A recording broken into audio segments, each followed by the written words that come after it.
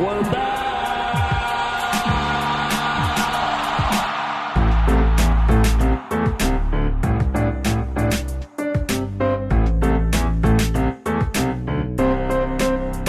Just give me another beer.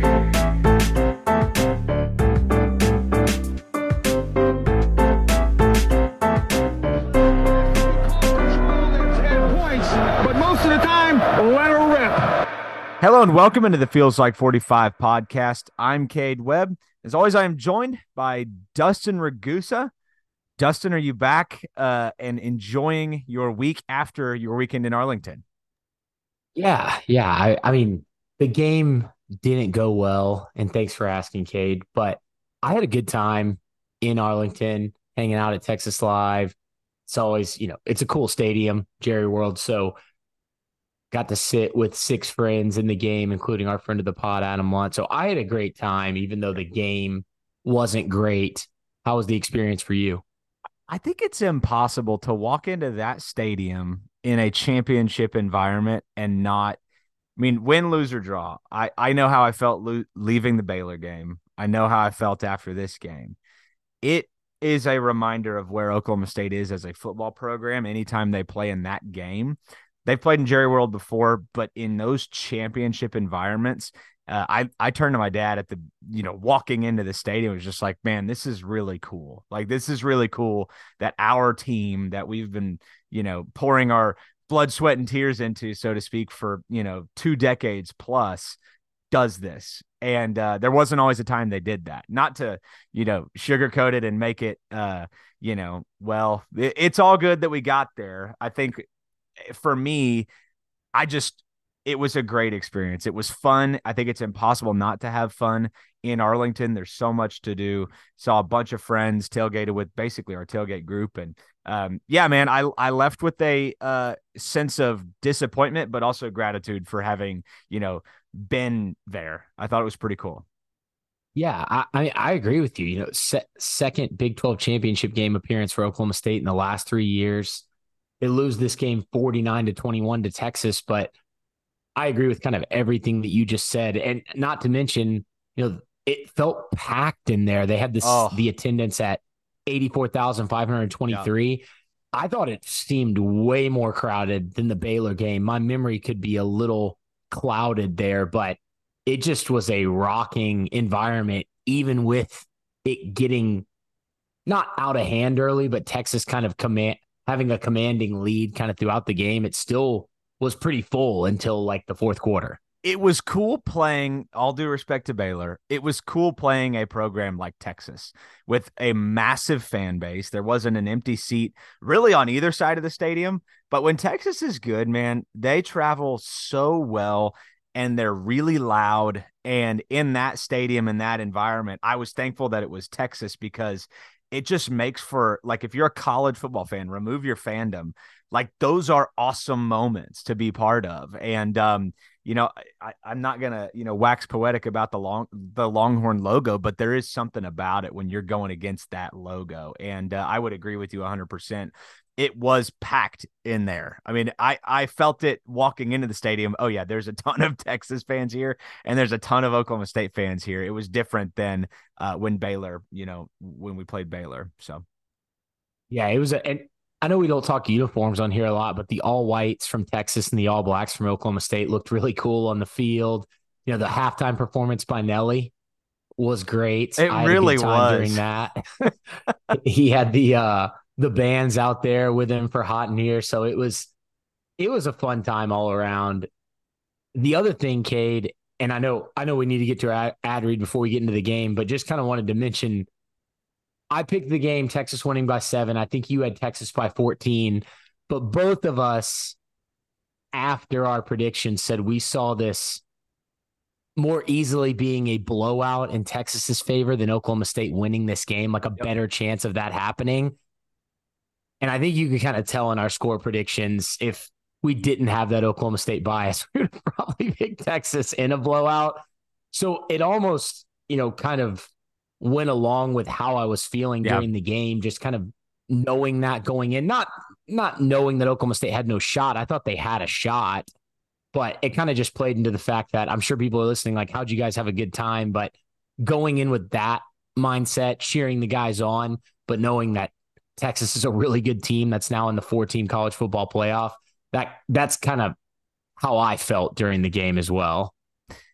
Yeah, it was really kind of the game that I expected. I think your analysis and breakdown of the matchups that Texas presented set me up in a way to confirm what I was already thinking, in that they're really good up front on both sides of the ball. Their skill talent, they probably have an advantage at, and quarterback. I felt like that was a lot to overcome. And yeah, you made the comment, how could you have fun, knowing the game went the way it did, is because I walked in there thinking there's a good chance that this happens. So I totally agree with that. And I hate having that mindset. And you and I don't normally have that. It's This pretty matchup rare. just, yeah, because I feel like we're more overly optimistic than most of, my friends, at least, that I talk to about games.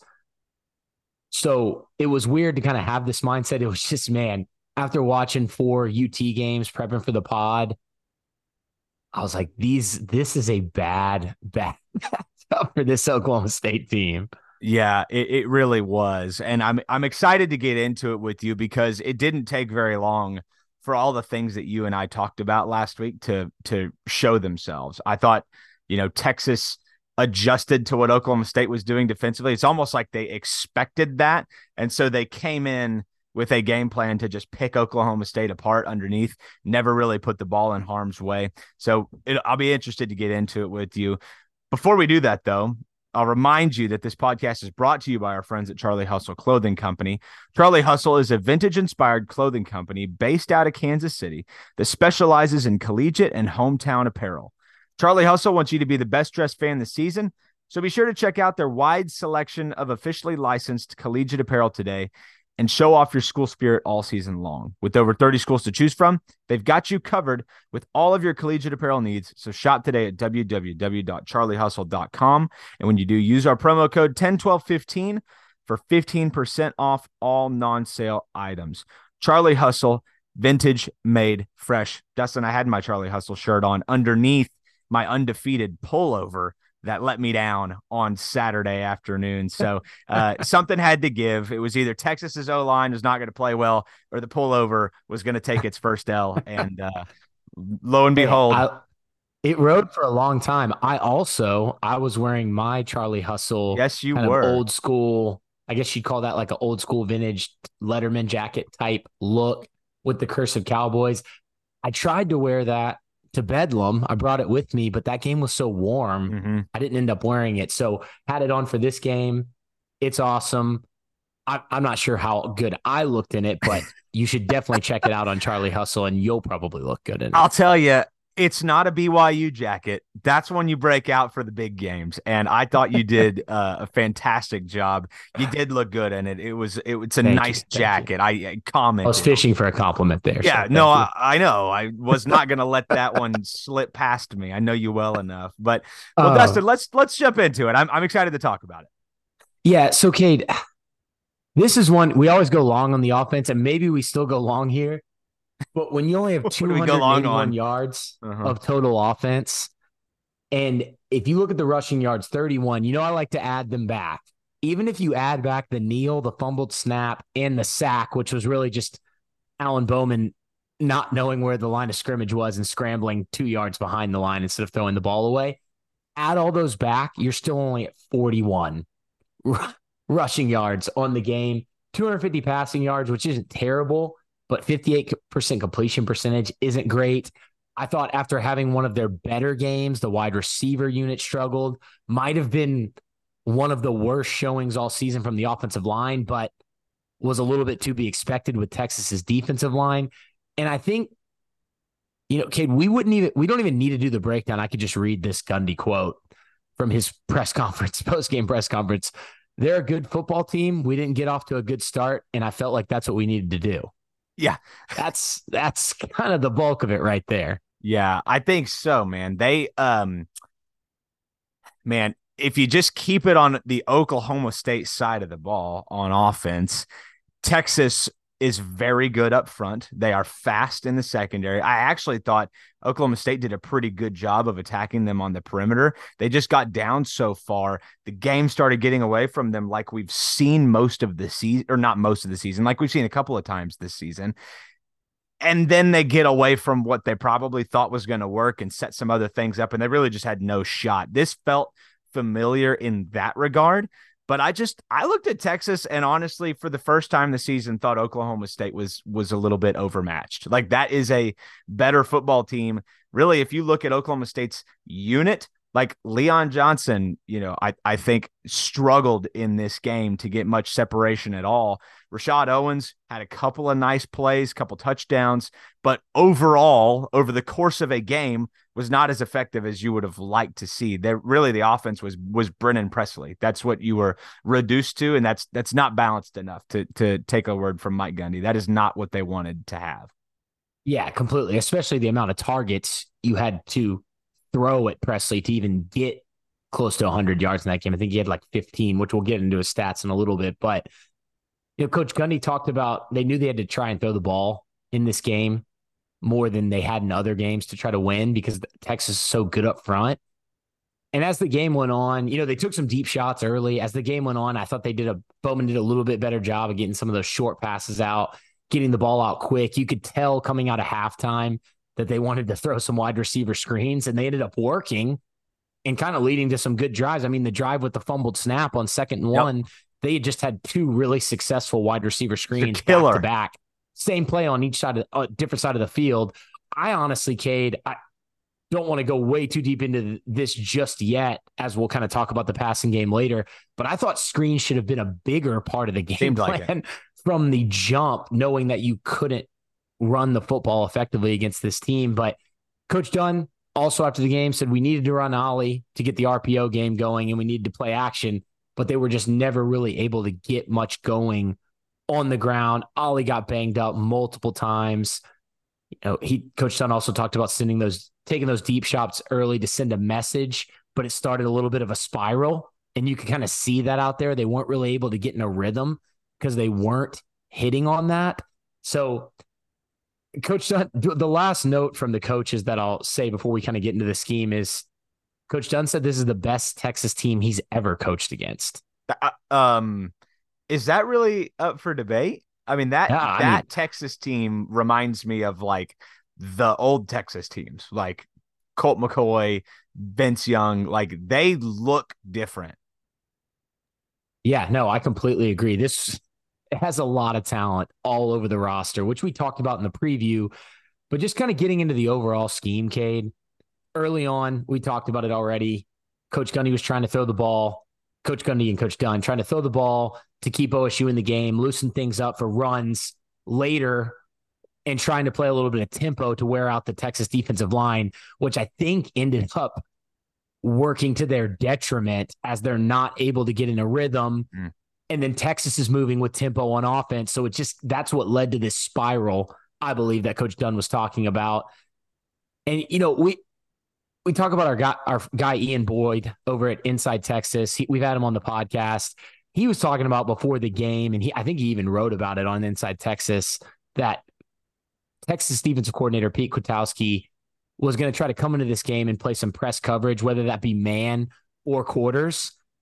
And they did that early, and you could tell the physicality from Malik Muhammad and Terrence Brooks was really, I mean, not so much on Rashad Owens. I think he's okay with the physicality, but you could kind of see with LJ3, he was struggling. He's seen press, but I don't know if he's seen the physicality that Texas cornerbacks were bringing this game. Coach Gundy talked about after the game that this was the most physical Texas team that he's coached against in recent memory.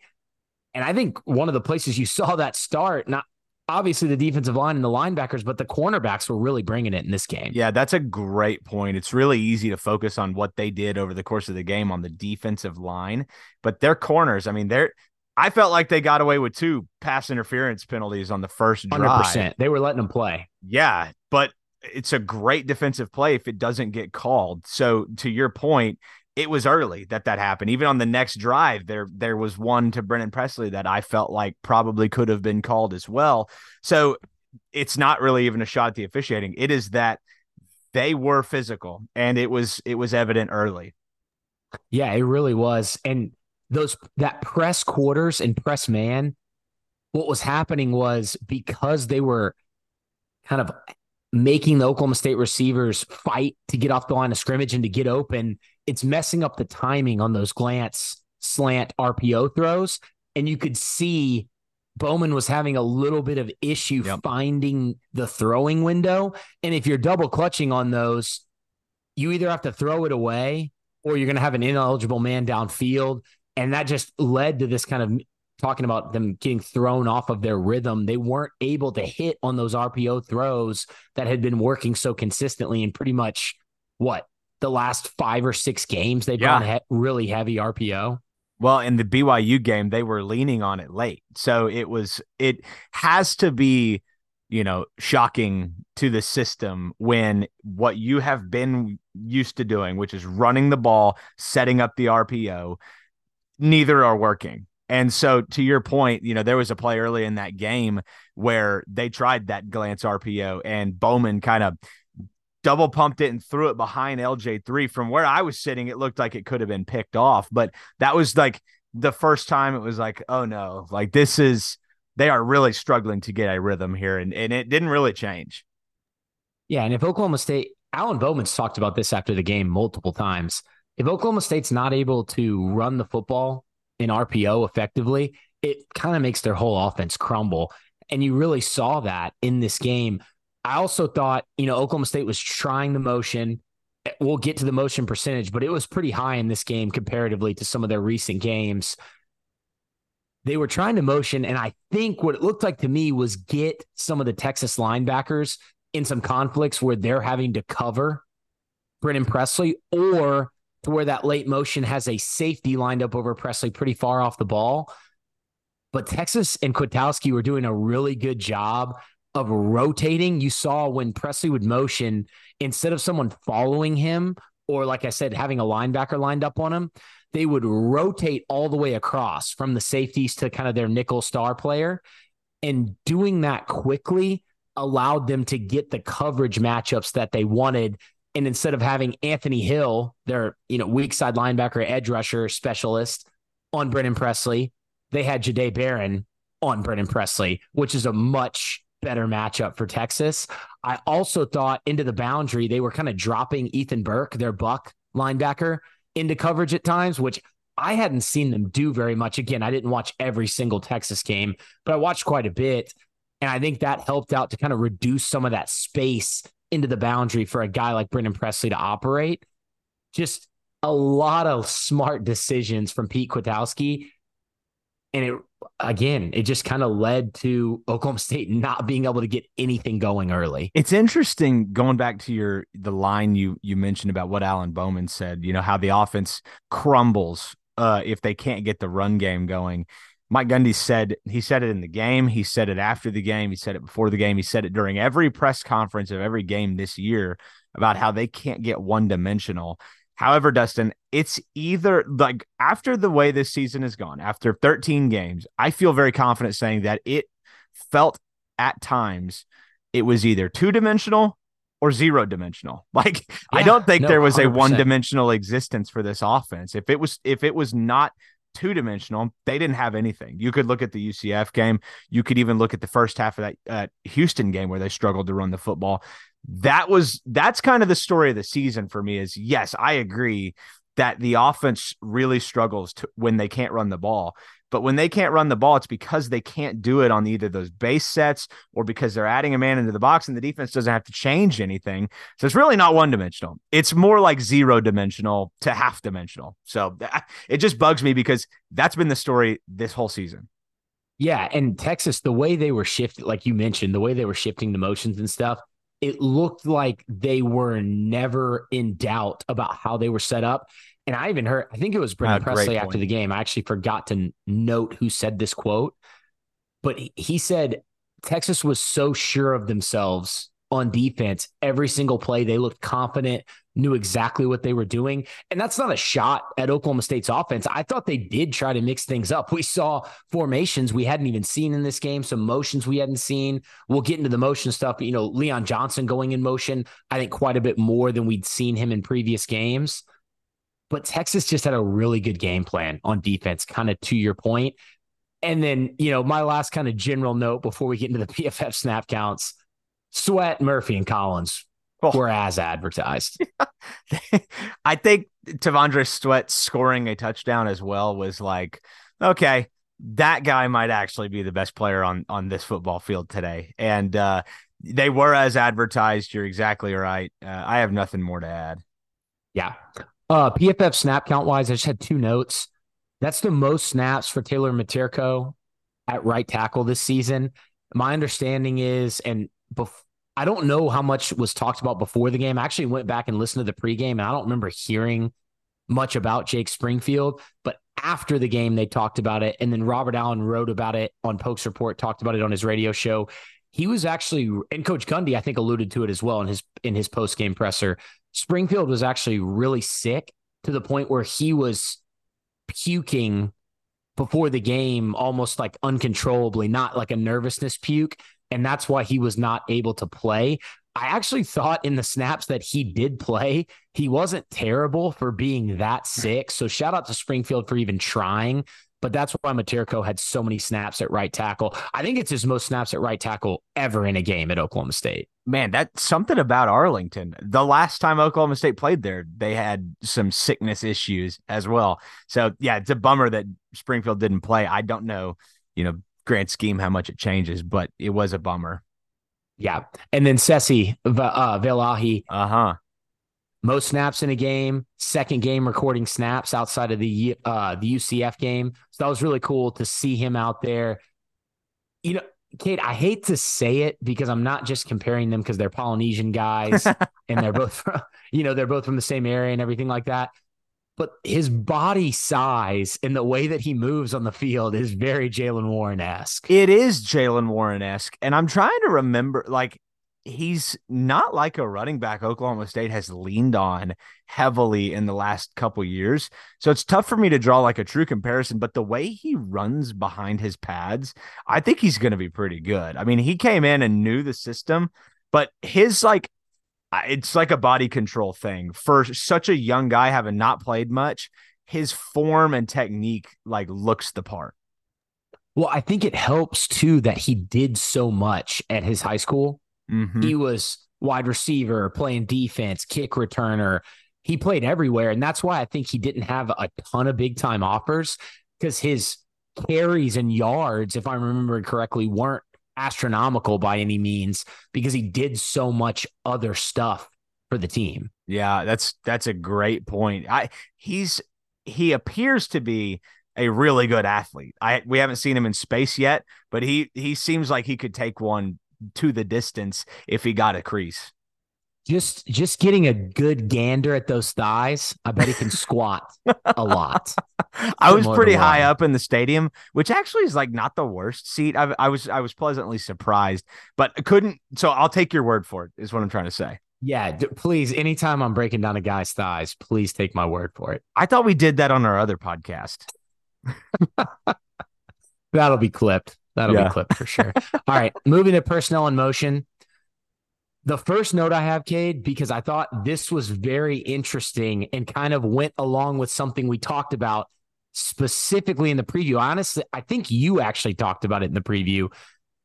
After running 22 plays out of 21 personnel against BYU, so that would be 2 running backs, 1 tight end. In that game, it was a running back, fullback, and a tight end, but counting the fullbacks as running backs. That was the most all season. We also saw it used quite a bit in the OU game, several games late in the season. 21 personnel with Cassidy, Josiah, and Gordon out there was a big formation personnel group used during games in game plan. They only ran 3 plays out of this personnel grouping on Saturday. And I think the reason why, Cade, is because adding tight ends and fullbacks into the formation is just going to cause Texas to add more defensive linemen. into the formation, you're going to put another NFL caliber guy down there because Oklahoma State is adding guys into the box. And it's just going to make for harder one-on-one matchups for your offensive line. I think the plan would be to run out of spread sets or to use two-back sets, which we actually saw quite a bit of in this game. Oklahoma State went with 20 personnel 27% of the time. A few of those snaps were Gordon and Cassidy, but there were also quite a few that were Gordon and Sessi on the field together. And I think another reason they went with this is because using that swing motion where Sessi runs out to the flat behind the line of scrimmage pre-snap and using those kind of swing screen RPOs in your run game, that's almost like having another run option with that swing pass. And against a team like Texas, you almost need that extra run option. Like we talked about in the preview, I think I said it. This would be a great game to have Spencer Sanders, a zone read type quarterback, because the only way to really hurt Texas in the run game is to get their edge guys in conflict, because it's really hard to run it up the middle on them. And I think because Alan Bowman's not a runner, they were using Sessi in that swing motion to try to kind of lighten the box against UT. And I love the idea. We talked about they need to do stuff they haven't done all year. They went to that, I think, 8 or 9 times. And that's something we haven't seen all year except for one snap in the BYU game. Yeah, it's unfortunate that they couldn't do it with full health in the running back room. It's no shot to Sessi. He played well. And I don't really know, like, does a Jaden Nixon like actually change the, outcome of the offense as a whole because you were able to run those plays with your, healthy running backs? I don't know. But I love the chess match and the approach there and love the breakdown. It makes a ton of sense to not put a tight end or a fullback in there. That would have been a major mistake, and glad to see that they didn't do that. But, ultimately, Dustin, I think that they were reaching down into the bag for whatever they had to try to offset what Texas brought in the middle of that defense. And it's extremely difficult because I think their defensive backs are, back to your original point earlier, they're very physical, but I also think they're more sound than they've been in years past. Makes it just extremely difficult to gain any sustained yardage. And I think there's a reason that Texas Tech wasn't really able to do that. Teams have struggled with this as Texas has really gone on the way up as this season has ended. They are peaking, no question about it. Oh, yeah. They definitely looked like they were peaking in this game. Kate, here's another storyline for you. Oklahoma State rushed for 2.1 yards per carry on first down. We've talked a lot about first down efficiency. That led to a run-pass split on second down of 17 pass plays to 4 run plays. Oh, wow. Wow. When you're having to throw it 17 or 81% of the time on second down because you can't gain any yards on first down, it's going to be tough to win against anybody. And then when you contrast that to what Texas's numbers were, which we'll get to, that's like the easiest way to look at how a game went for either team. It's like, oh, well, Oklahoma State could not gain yards and Texas couldn't be stopped. Easy. Yeah. Got it. Thank you. It was tough. Okay, pre-snap motion. Oklahoma State actually increased from the BYU game from 40 to 47% against UT. We saw Escort, your favorite. We saw Orbit. We saw that inside to outside motion from Presley, motion across the formation, LJ3, which I mentioned motion quite a bit in this game, the swing motion from the running back. Also something new, or not new, but I don't think we've seen it a lot. Brennan Presley was lined up. Again, I think this was because they didn't want to put 2 tight ends or a tight end and a fullback on the field. Lined up as an H-back, but kind of in a receiver formation, not really down in how Josiah Johnson lines up at the H-back, but in that spot in almost like a double wing formation. And multiple times they kind of motioned him out in that fast motion, cheetah motion right before the snap. So again, just to kind of wrap up the initial scheme stuff before we get into the offensive line, I do think they were trying things that they haven't shown. I just don't think anything was working. That's the best way I could say it as well. They couldn't really run the ball, couldn't really throw the ball downfield. They had to look at one, with Jaden Bray that may have been a touchdown and they missed on it. Rashad Owens makes a, Herculean effort. To your point, they tried a lot and not very much worked. Their best success was behind the line of scrimmage into the flat, those curls, 6 to 8 yards down the field. That was about all they had offensively, which is not a recipe to win against a team like that. Yeah. Moving to the offensive line, Gundy said he thought the blocking was okay. Coach Dunn kind of echoed that sentiment, but then he said the offensive line and Ollie got us here.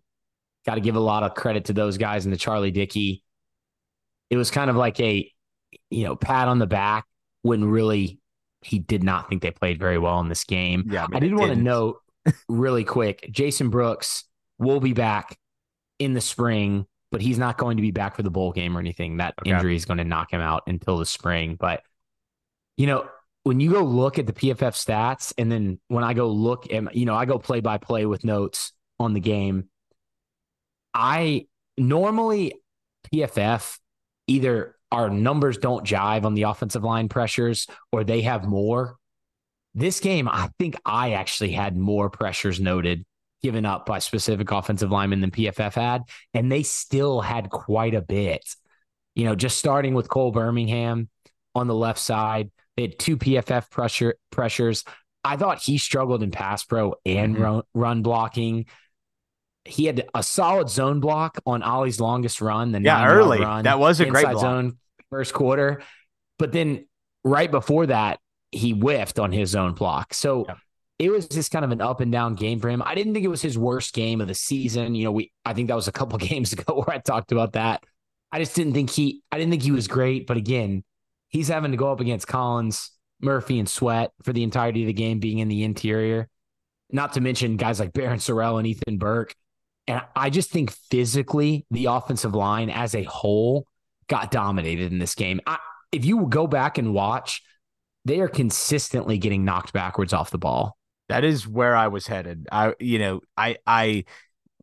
go through each of them as we always do. But if you go back and watch this, there were moments for each of them individually, but the problem is they came individually. Like it could be Cole Birmingham having a solid block, but even on that play, Mahalski and Wilson are struggling with, I don't know who was on the Texas defensive line in that spot, but they were struggling behind Birmingham. So it was a game where I don't think I could look at a run play and say that was blocked well. Like that whole play was blocked well start to finish. It would be tough to find one. There was only 15 true run plays that you even have to evaluate. 100%. I think that's point one and two. Spend a ton of time on the run blocking just because there wasn't that many snaps. Yeah. But just staying on the left side, Cooper, I thought he actually was okay in this game. I had him with PFF had him with 1 pressure. I had 2. In the second quarter, the fake screen bluff touchdown pass, I thought he almost was one of the reasons. Him and Materko both gave up pressures on that play, which almost led to that not being a touchdown. Bowman had to throw it falling backwards. And one of the times where I thought he truly did have to throw it falling backwards and not by his own accord. And then the check down to Ollie at the end of the second quarter, he almost allowed a sack right there as well, which would have not been great. But outside of that, I thought he was pretty good for what he was being asked to do. He got up to the second level a couple times in the run game, releasing just straight up. I didn't think it was terrible. Kate, if you don't have it, I didn't have much notes on Cooper. I kind of wanted to get to Mahalski because there's multiple things to talk about with him announcing today. He's coming back next year, which we can start with that. This is a guy, Cade, who you and I have sung his praises all year outside of snap issues, which are very important, and we'll get to more of those in a second. This is a guy who got votes for Big 12 Offensive Lineman of the Year. Yep. And was Big 12 honorable mention, and I think probably was the next guy up at center if they were to extend it to one more unit on that Big 12 team, just from kind of looking at how those votes shook out. Having him back is big time, and I get the concern about the snaps, but you're talking about a guy who was probably third team All Big 12 center coming back next season in his sixth. I think it'll be his sixth year with Oklahoma State. Yep. So Mahalski, this is a very interesting one for me because I don't see the vibe in the reaction of a player like this coming back that you would expect. Like he is, Dustin, he's as good of a center as Oklahoma State has had in 5 years. I would have to go back and look, but he's one of the best offensive linemen that Oklahoma State has had in recent memory, definitely within the Charlie Dickey era. This is a big deal. We talked about this a few weeks ago as if he could come back, you're likely looking at a preseason All Big 12, at least first or second team, whatever it's going to be. You're looking at a player that's going to be on that list in Joe Mahalski. And I think is the anchor to keep things together on the front of that offensive line. So, they are actively going to pursue offensive linemen in the portal that can come in and play well early. They need depth. They need starting quality depth, and you can get that in the portal, and they're going to do that. So for Mahalski, having that come at the anchor at the center position is a massive deal. Don't overstate it. Don't underthink it. It's a big deal. Mahalski coming back is a big one. Yeah, and I get the argument for guys like Austin Kowecki, Jacoby Sanders maybe entering the portal, but these are also guys who can play guard, and I think Kowecki can play anywhere on the offensive line. So I wouldn't get hung up on the fact that Mahalski is coming back could cause one of those guys to jump in the portal. Sanders is still only going to be a sophomore. I think getting a guy like Mahalski back, if he can replicate what he did this season, is big time. Now, so that being said, sorry, Cade, go ahead. I was just going to say something real quick on the hopping in the portal and thought. In today's game, like, I don't know if you can manage a roster that way. I don't know if you can honestly worry so much about, well, this guy may hop in the portal if we don't, you're going to develop your own players. And whether it's this year or next year, the odds of them hopping in the portal increase exponentially. So you have to put the best player out there. Joe Mahalski is the best player. I am excited about the future in that offensive line room, but that goes across the board. You have to put the best player out there that's ready to go right now, because developing doesn't mean the same thing it used to. Yeah, no, it's a great point. It's a sidebar, but I've been thinking a lot about that. No, it's a great point. I'm glad you brought it up. All that positiveness being said, I think this was Joe's worst game in Bass Pro all season. PFF had him with 3 pressures. I had him with 2, so they actually had 1 more than me. But 3 would be his most in a game all season. So on that touch, no one blocked well on that touchdown, the bluff screen touchdown pass.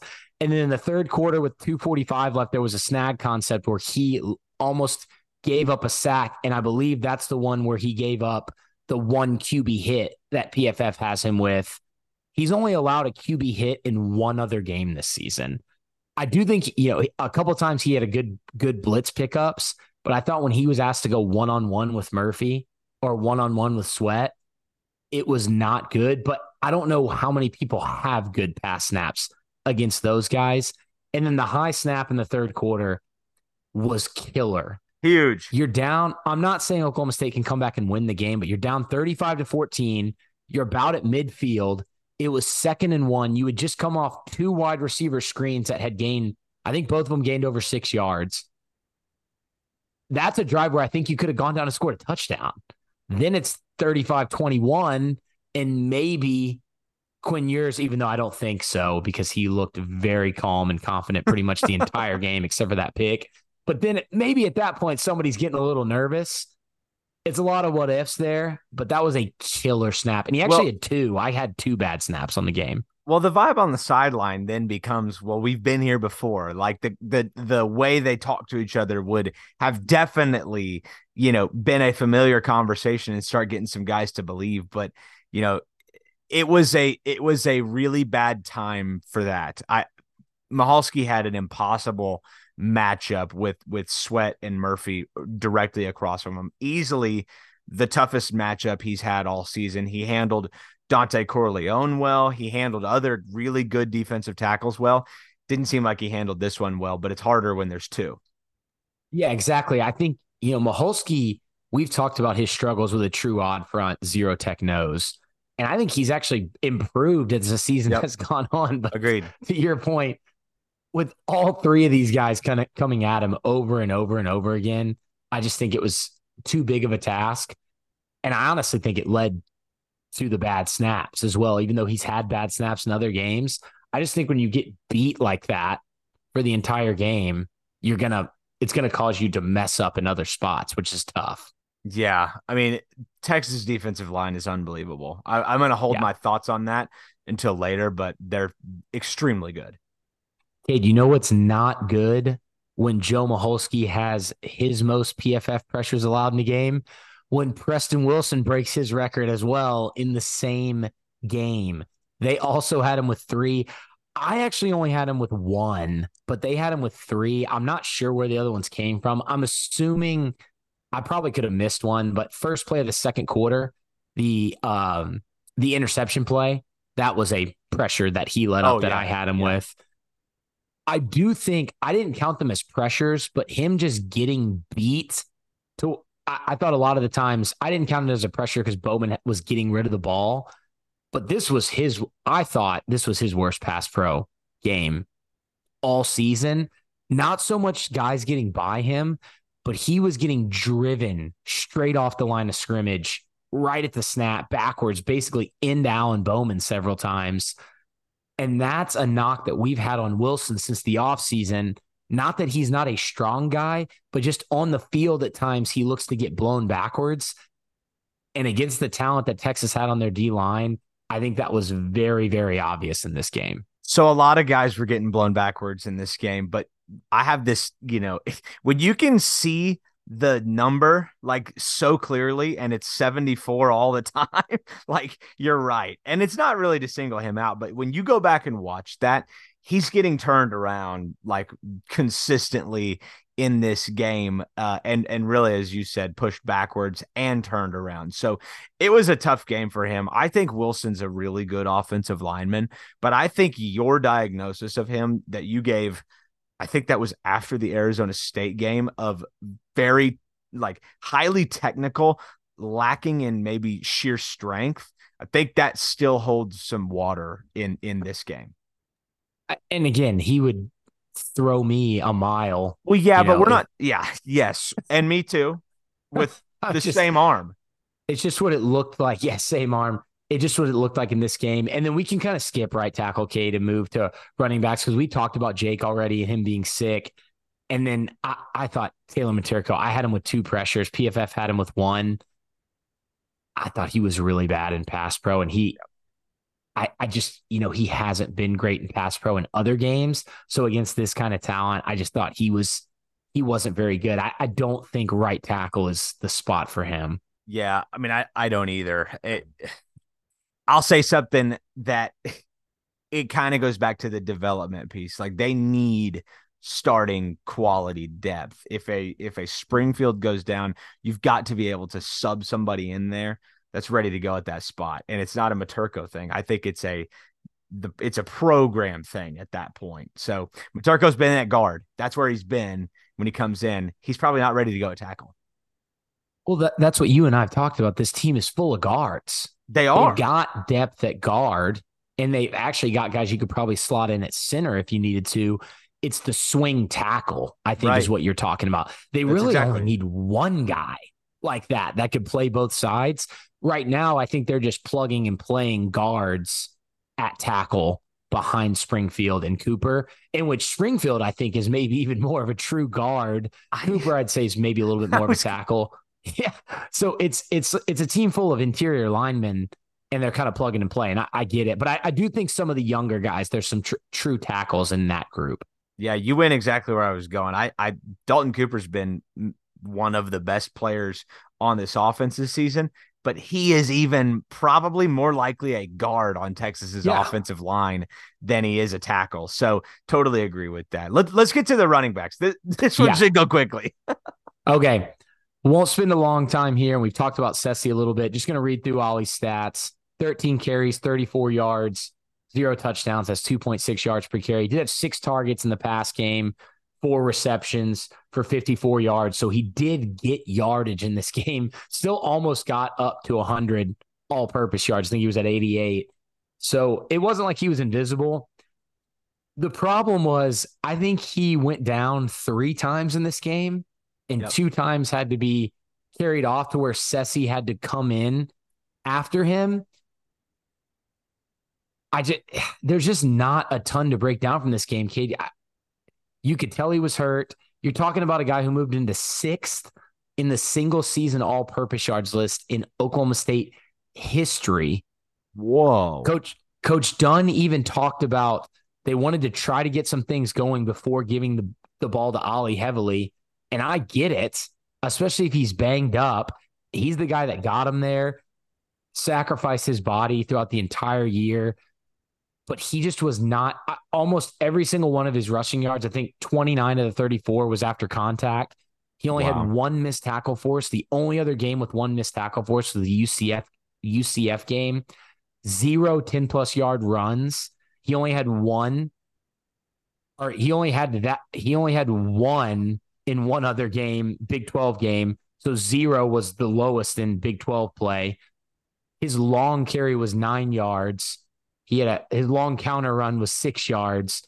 And like I mentioned, he was just taking shots this entire game. You could tell he was frustrated. I think, when they show him kind of freaking out at halftime, I almost think it was more the fact that he didn't feel like he was 100%, whereas he's like mad at the team or anything like that. Or I'm not sure. I'm sure it could be construed in many different ways. But to me, it felt like he was mad at his body because he's put it through so much this year. And you could just tell he didn't have the burst that he normally does at the second level. No, I think for me, the thing that's disappointing is that, Texas has done this to everybody. Like Alabama couldn't run the ball on them. Kansas State struggled for most of that game and found something late. Most teams have struggled to run the ball against Texas.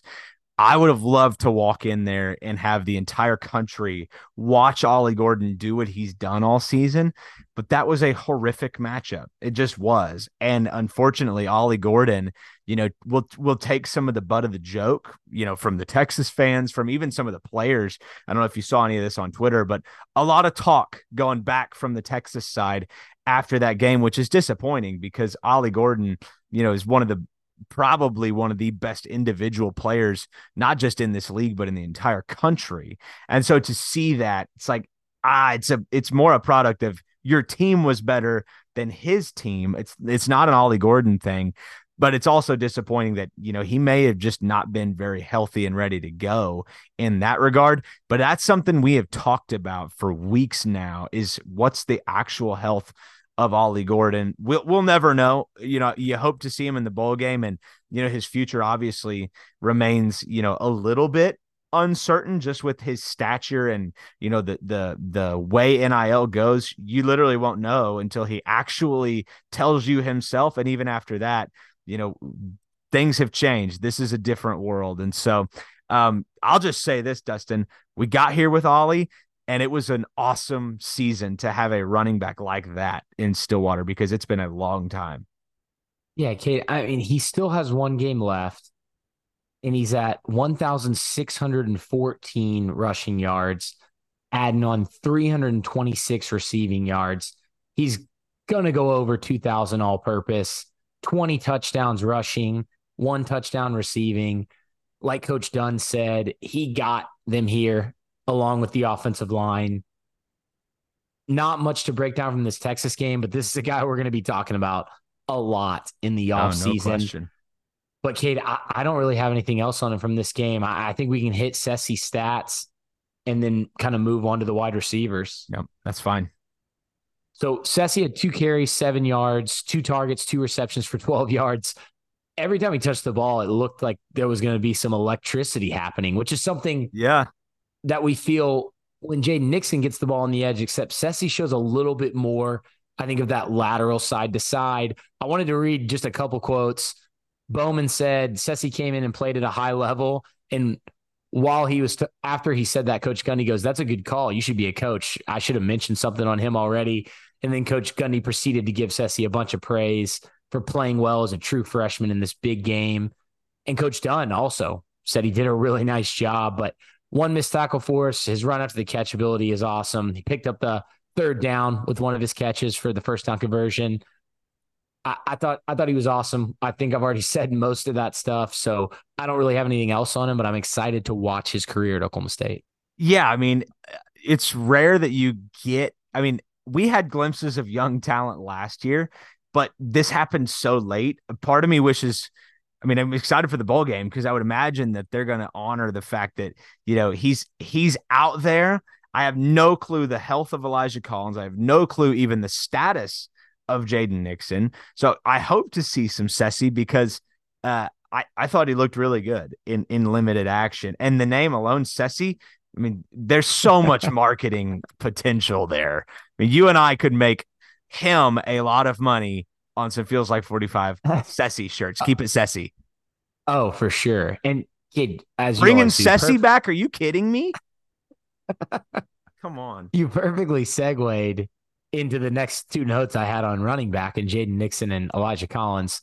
So Coach Dunn was asked after the game why Nixon didn't play. He said that's a boss man question. He didn't. Robert Allen's reporting he didn't practice all week and was not with the team in Arlington. Coach Gundy got asked about it in his bowl game Zoom conference, which was yesterday. This is Tuesday, so that was on Monday. He said, when asked about Jaden Nixon coming back, he said, I think for the bowl game, I think so. He had a personal reason for not being there. His health is fine. We'd love to have him back, and hopefully he's heading over here. I anticipate seeing him in the next 3 to 4 days.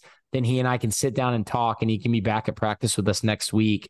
But he doesn't have an answer for sure at this time.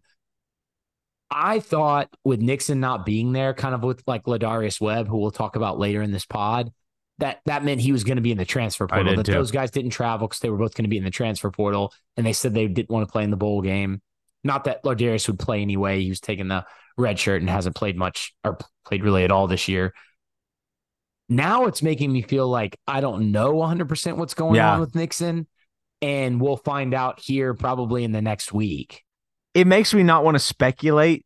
I think the two quotes are strange. That's a boss man question. And then the line about we'll sit down and talk. Like I thought the exact same thing. Like I thought that maybe somebody caught wind that he was going to the portal and it was hey, let's cut this now. But I have no idea. And that line from Gundy makes me not want to speculate. You just never know.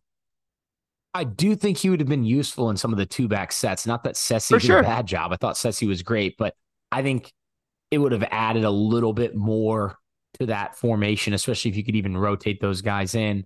And then with Collins, he's still dealing with the ankle sprain, but he did go through walkthrough. He was suited up. You actually got a glimpse of him if you watch the game on TV. When Ollie was upset on the sideline, he's there with his shoulder pads on and fully dressed, kind of talking to Ollie, and they showed that on TV. So do know that he was fully dressed. Robert Allen said he practiced at the end of the week, kind of full go, but just didn't feel like he was not 100%, but just didn't feel like he was good enough to actually play in the game. But if Sessi would have gone down, it sounds like they would have used him. Yeah. I mean, I don't blame him with a really bum wheel. We don't know Ollie's health or what's been nagging him other than he's just taken a lot of hits this year. But Elijah Collins has had an ankle. We've talked about that on this podcast. I don't blame the coaches. I don't blame him for not wanting to be in that situation. And I thought Sessi, that game was not, the offense was not uncompetitive because of the running back position. Just wasn't. Yeah, no, it wasn't. All right, moving on to wide receivers. Quick positive note before we get into some negatives, I think, about the receivers. DeJon Stribling, cast is coming off. He's expected back for the bowl game. It will not impact his red shirt. That was my question.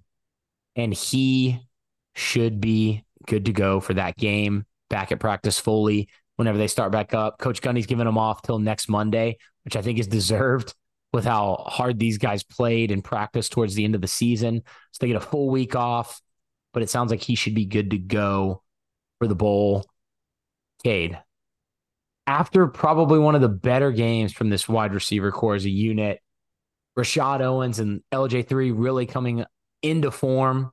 late in the season when asked to step in.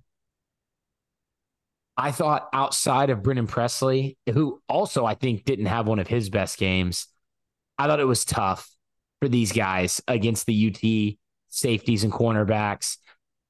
8 contested catch attempts PFF has. They caught one of them. 5 missed tackles forced, but 3 were from BP and 1 was from Sessi. So Owens and LJ3 only combined for the other 2.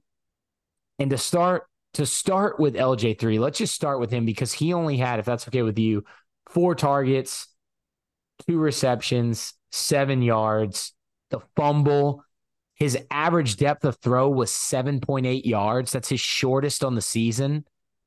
He wasn't able to get separation downfield. He wasn't able to get separation in the short passing game, as we've seen him do on hitches and slants and glance routes this season. He did have a nice catch late in the second quarter on a hitch that I thought Bowman threw a little wide, but then the next play was the fumble and the snag concept. It was awesome to see him get the academic award. Shout out to him. We've loved watching him. I kind of backtracked some of my critiques of him because I thought he's improved, and we gave him his flowers last episode. And Kate, I kind of want to take those flowers back after this game. I don't know if you should take him back because of what Texas did to him. I wonder how much of this was a product of who he was going up against. This was by far the most talented secondary he's gone up against. The corners were great, but you look back at where his run started. It was not even the UCF game. It was Houston and BYU, really, that he really started to play well. And for me, Dustin, it's that is not shocking that he struggled against Texas and that secondary, that group of cornerbacks. I think some of his deficiencies were just put on, full display, which is unfortunate, but that's what a team like that does. Yeah. And I completely joking about taking his flowers back. I took him back from you and gave him back. Yeah. I've fallen in love with LJ3 as a player. I think he's been awesome. I've loved what he's done, how he's committed to the team and burned that red shirt, even though I know he really wanted another year with Rob Glass in the weight room. And Cade, this is a perfect example of why I think Leon Johnson was correct in that assumption, because this was a weight room game, I think, for him on the outside. He got out physicaled by the cornerbacks of Texas. And even the plays where he was not throwing the ball, I go back and watch. I try to watch every player. That's what takes me so long. That's why my wife hates me during football season. But he wasn't able to get separation on really any play. And even when Texas was dropping fully into quarters, if there was a guy manned up on him, or even when they were dropping into zone, he was having trouble finding any space. And the fumble was really bad. The fumble was terrible. That ball was way too far away from his body. You're exactly right, too. The weight room game is a great way to put it. I think it's a good thing that he wasn't the only guy that I feel that way about, but it just showed the lack of development I think that he's had at a Power 5 level. I think next year that game probably looks a little bit different for him. But if you don't fix the offensive line, if you don't shore that up in a game like this, I don't know how much it matters. When you talk about average depth of throw at 7.8, I think is the number you said. Yeah. Some of that feels like the offensive line to me. It's only 4 plays. It's a small sample size, but Bowman's, freaked out. It just, the whole thing was unfortunate for Leon Johnson. Yeah. Owens, 6 targets, 4 receptions, 85 yards, 2 touchdowns. I do think he did a good job of trying to get open at times. He blocked really well. The 34-yard catch was an incredible grab, but I thought he also had separation issues as well. For example, first quarter, 14:41 left on the clock. Could have been a penalty, but even before the holding, he was stride by stride with that cornerback. And this is in the preview, Cade, we talked about Leon and Rashad are going to have to get separation down the sideline because we knew Oklahoma State was going to try to throw it. And I just don't think there was any consistency there. Rashad did a good job of finding the space when Texas went to cover 2 on that side of the field and caught that pass. I thought he was smart against zone coverage, but when he was pressed up on, I don't think he really did a very good job of getting open, but that's not really his skill No, set. it's And it's not. not Leon's either. It's exactly what I was going to say is that is what we've seen most of this year as those two have become the guys at receiver. That is what we saw. I mean, and maintained that, yeah, they are talented, can be physical. Rashad Owens is a very physical receiver. He's a great blocker, as we've mentioned several times. But as a down the field like threat, he's not going to blow the top off the defense. I mean, that throw from Bowman, allowing Rashad Owens to go make a play like that, that's a once a game type of play. That's not a sustainable offense. You can't run the, Rudolph to Washington offense with a Rashad Owens out there. So, I think by and large, you were limited this season because of the injuries you had at receiver. And it's not because of Rashad Owens, it's not because of Leon Johnson, but it's because you didn't have guys like Dejon Stribling and Jaden Bray out there for an extended period of time. And they did what I thought they'd do, Dustin. Jaden Bray used in limited capacity in this game. I think a lot of that has to do with the way Leon Johnson came on, burning the red shirt. You just wonder what a healthy Jaden Bray looked like all season long. It may remain a great mystery.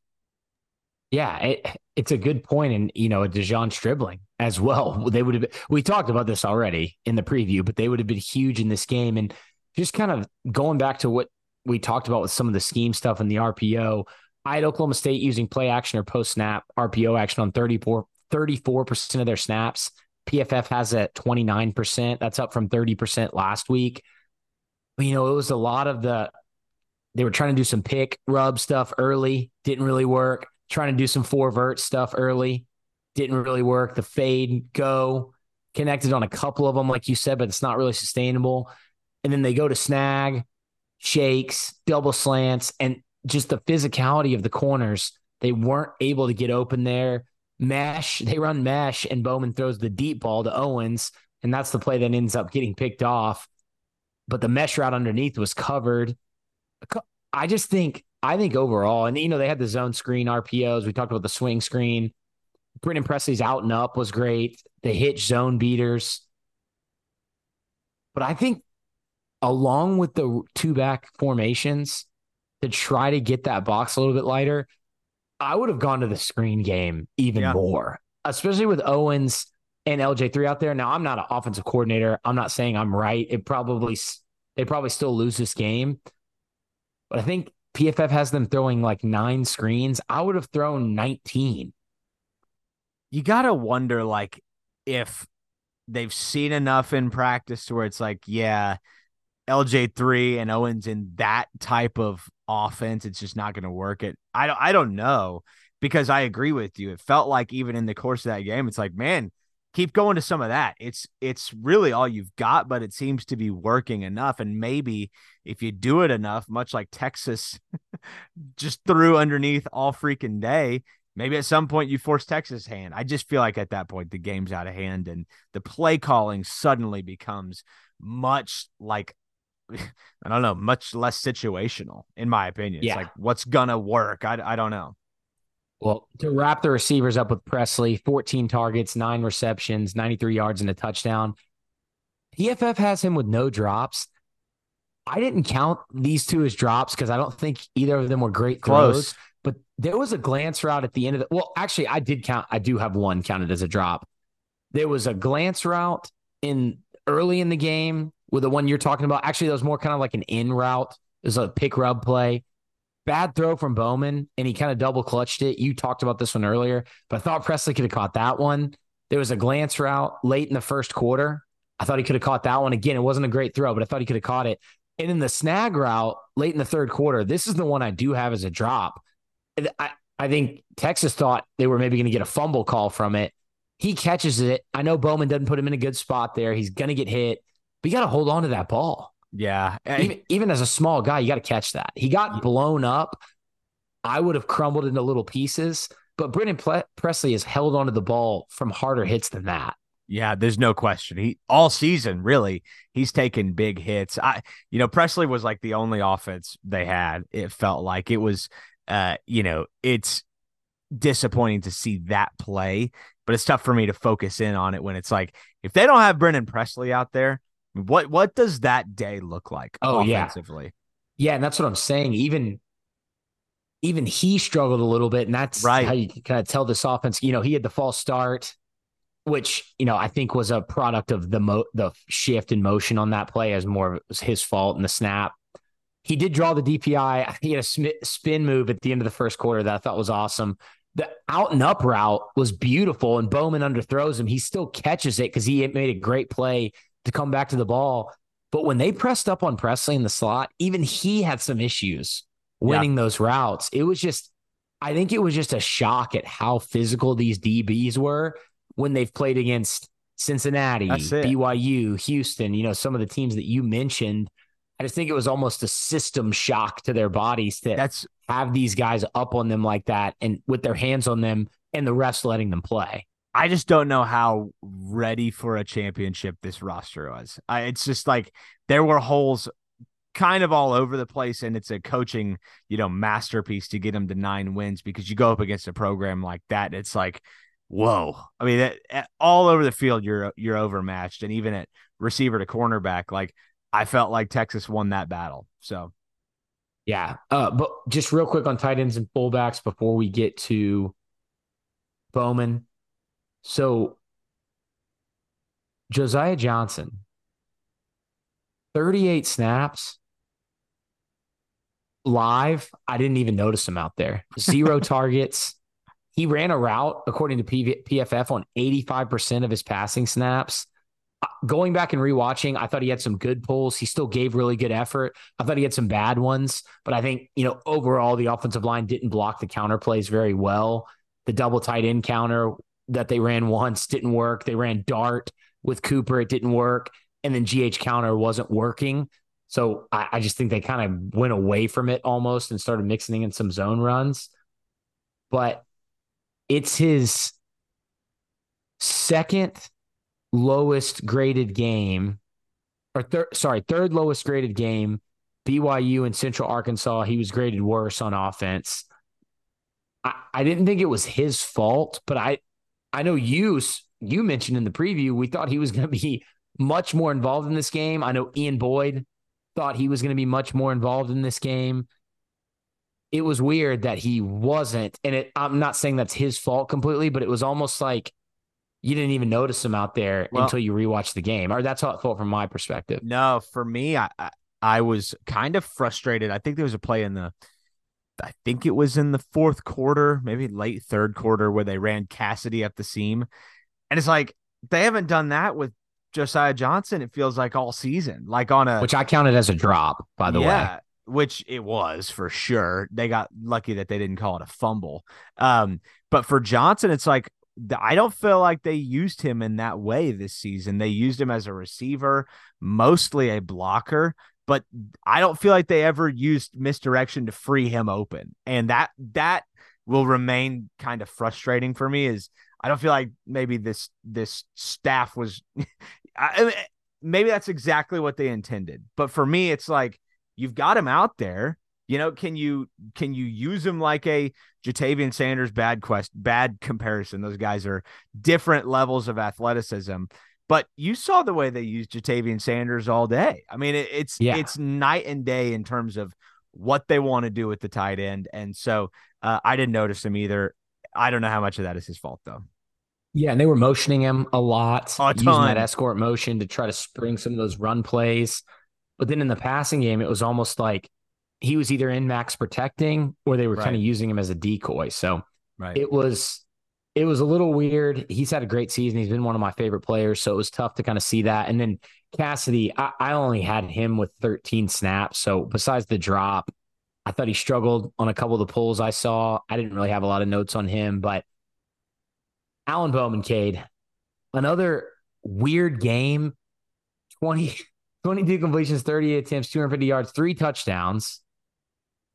He completes 22 passes, 250 yards, 3 touchdowns. He has the interception, which was a bad throw. Bad call 58 too. completion percentage, which is not great. Then you go look at his season stats. He surpassed 3,000 passing yards on the season, becoming the first Cowboy to do so since Taylor Cornelius in 2018. And it was a season high for him in 3 passing touchdowns in a game. I had him, if you go back and look, the pick might have been his only true turnover worthy play. He had a couple of others that you could have probably classified as that. He threw it away twice, but then you look at his adjusted completion percentage, and this is where I think the story is. Normally, Bowman's adjusted completion percentage is way higher than his actual, except for some of the games where he's had a pretty high completion percentage. But it's something we talked about earlier in the season. And we talked, if he would have had more reps those first 3 games, maybe that would have been a tighter window between actual and adjusted. Well, in this game, it's 61.1%. And I think he was very inaccurate in this game. I do think some of that was due to the pressure. I do think some of that was due to his receivers not being able to get open and the way Texas was playing the RPOs and him trying to force it in. But overall, accuracy-wise, this may have been one of his poorest throwing games. It felt like it. It's tough to pinpoint the why for me. I mean, he was under pressure more than he has been most of this season. Besides the Iowa State game, this is his highest pressure rate according to PFF. And I don't track every single pressure from Bowman, but that stat feels right based on watching these games. So I'll throw it back to you. I just want to mention that. No, thank you for that. You validated what I was thinking with that Iowa State game, though. You remember how we talked about his accuracy issues as oh no, this is going to be a thing. And then most of the season, it ended up being mostly serviceable. And then when pressure comes against Texas, all of a sudden it shows back up again. I think you would put, not speaking for you, but if you had to stack rank his best and worst games, I think Iowa State's in that top 3 worst games of his season. So he's got to have a clean pocket. And even when he does, he'll fall back on his back foot. So he absolutely comes with limitations. But for me, I'm not even sure that ball was intercepted. He makes some questionable decisions. Yeah. That is just as a 6th-year senior, it's you can't obviously do that. You'd rather take the sack, and felt like he got worse at that as the season went on, which is very strange. But again, I'll just kind of hang my hat on this as we, continue to wrap up the offense. I can't hang it on one guy. I really can't. I feel like that they were out-athleted at really every position, and your quarterback is going to suffer. So for him having a fairly average game, I thought that's okay. It was never going to be good enough to win, though. Yeah, and he was asked to do a lot in this game, and we've talked about that's not really his specialty, being asked to be the offense. Whereas, we compare him to Spencer Sanders a lot this season, and normally to praise Bowman, but Spencer Sanders at times, because of his legs, you could ask him to do it all, and he was able to in some games. I'm not saying he would have been able to in this game, but because Bowman's not a runner, he's being asked to do a lot in this game, and Texas defense played really well. Just overall not great for him in terms of him having a good game. I mentioned the pressure rate. It looks like PFF revised that to 27%, which I still believe is the highest since the Iowa State game. He was blitzed on 22% of his dropbacks, attempted 7 passes, 20 yards downfield, completed 3 of them. That's the most attempts down that far downfield since the Cincinnati game, where he had 8. I did think he made a few good throws scrambling. The sack scramble for negative yards confused me. I really think he didn't know where the line was, because why not just think you're right. Throw that out of bounds and not lose 2 yards? Because now Texas gets credited for a sack in the offensive which line. They didn't have. Yeah. I would agree with that. But yeah, I mean, they did get pressure on him on that play. But the fade ball to Leon was bad. I think if you get that up, that's where Leon could have maybe got his catch, and maybe we're giving him his flowers again. Did you have that as a turnover worthy play? Because that was a bad throw. I didn't count that one, but it could have. That's what I'm saying. There were several that could have been counted. The thing was, Cade, some of these throws were so off that I couldn't count him because the defender would have had to make a miraculous catch as well. And that's not really a shot at Bowman. The overthrow to Bray was bad. The underthrow to Presley, even though he still caught it, was bad. Okay, does it look like, and we can end it here with Alan Bowman when I ask you this question, unless you have anything else, but does it look like his arm was getting tired? Like, did he look like he had a tired arm in this game? I don't think any of those throws downfield had any kind of zip on them at all. The throw to Brennan Presley, which is something, the touchdown throw, Brennan said they saw that on film and knew Texas wasn't going to be able to cover that hole in that zone coverage in the red zone. That was a dart. Oh, yeah. But outside of that, it looked like he maybe didn't have as much juice as he did several games ago. And that would be kind of a drastic decline. I'm not talking about like way earlier in the season. And I'm not saying he's injured. It just, there were some floppy balls in this game. The ball took a while. And even on, I think it was his second touchdown to Rashad Owens, that ball was up there for quite a while. Not really the type of throw you would expect to be caught for a touchdown on that route, which was a crossing, like it was a coming across the middle of the field route. You really, it's a shallow concept. You would think that that's coming in hot, and it was not. So I could see what you were saying. I actually was going to think, like, I thought he looked tired. Like, I don't know if it was like the scrambling or what, but I actually thought like you could catch him multiple times in the kind of replays and in the pre-snap stuff, like seeming like he was trying to catch his breath. So there may be something to what you're saying. Yeah. We want to say a quick thank you to sponsor the Feels Like 45 podcast, Classic Overland. Classic Overland specializes in restoring original Land Rover Defenders designed with your unique style and specifications. They go to great lengths to find quality vintage Defenders before they begin the restoration process, and their team of experts will guide you through the various exterior and interior options to create the perfect build. Our friends Luke Reed and Robert Dennis of Classic Overland are both Oklahoma State graduates and will work with you through the process to ensure you have a great experience. And in addition, if you purchase a Classic Overland Defender and mention this podcast, the Feels Like 45 podcast, their team will donate a portion of the proceeds to the Pokes with a Purpose NIL Collective. To learn more, you can visit their website, classicoverland.com, and you can contact Luke and Robert at classicoverland.com. Thank you, and go Pokes. Okay, that's all I have on the offense. It was a tough game overall. But yeah, let's talk about the defense, who it's not going to be fun as either. Maybe shorter. It may be shorter because this was bad. 662 yards of total offense. Yeah. And if you want to know how it happened, they threw it a bunch underneath.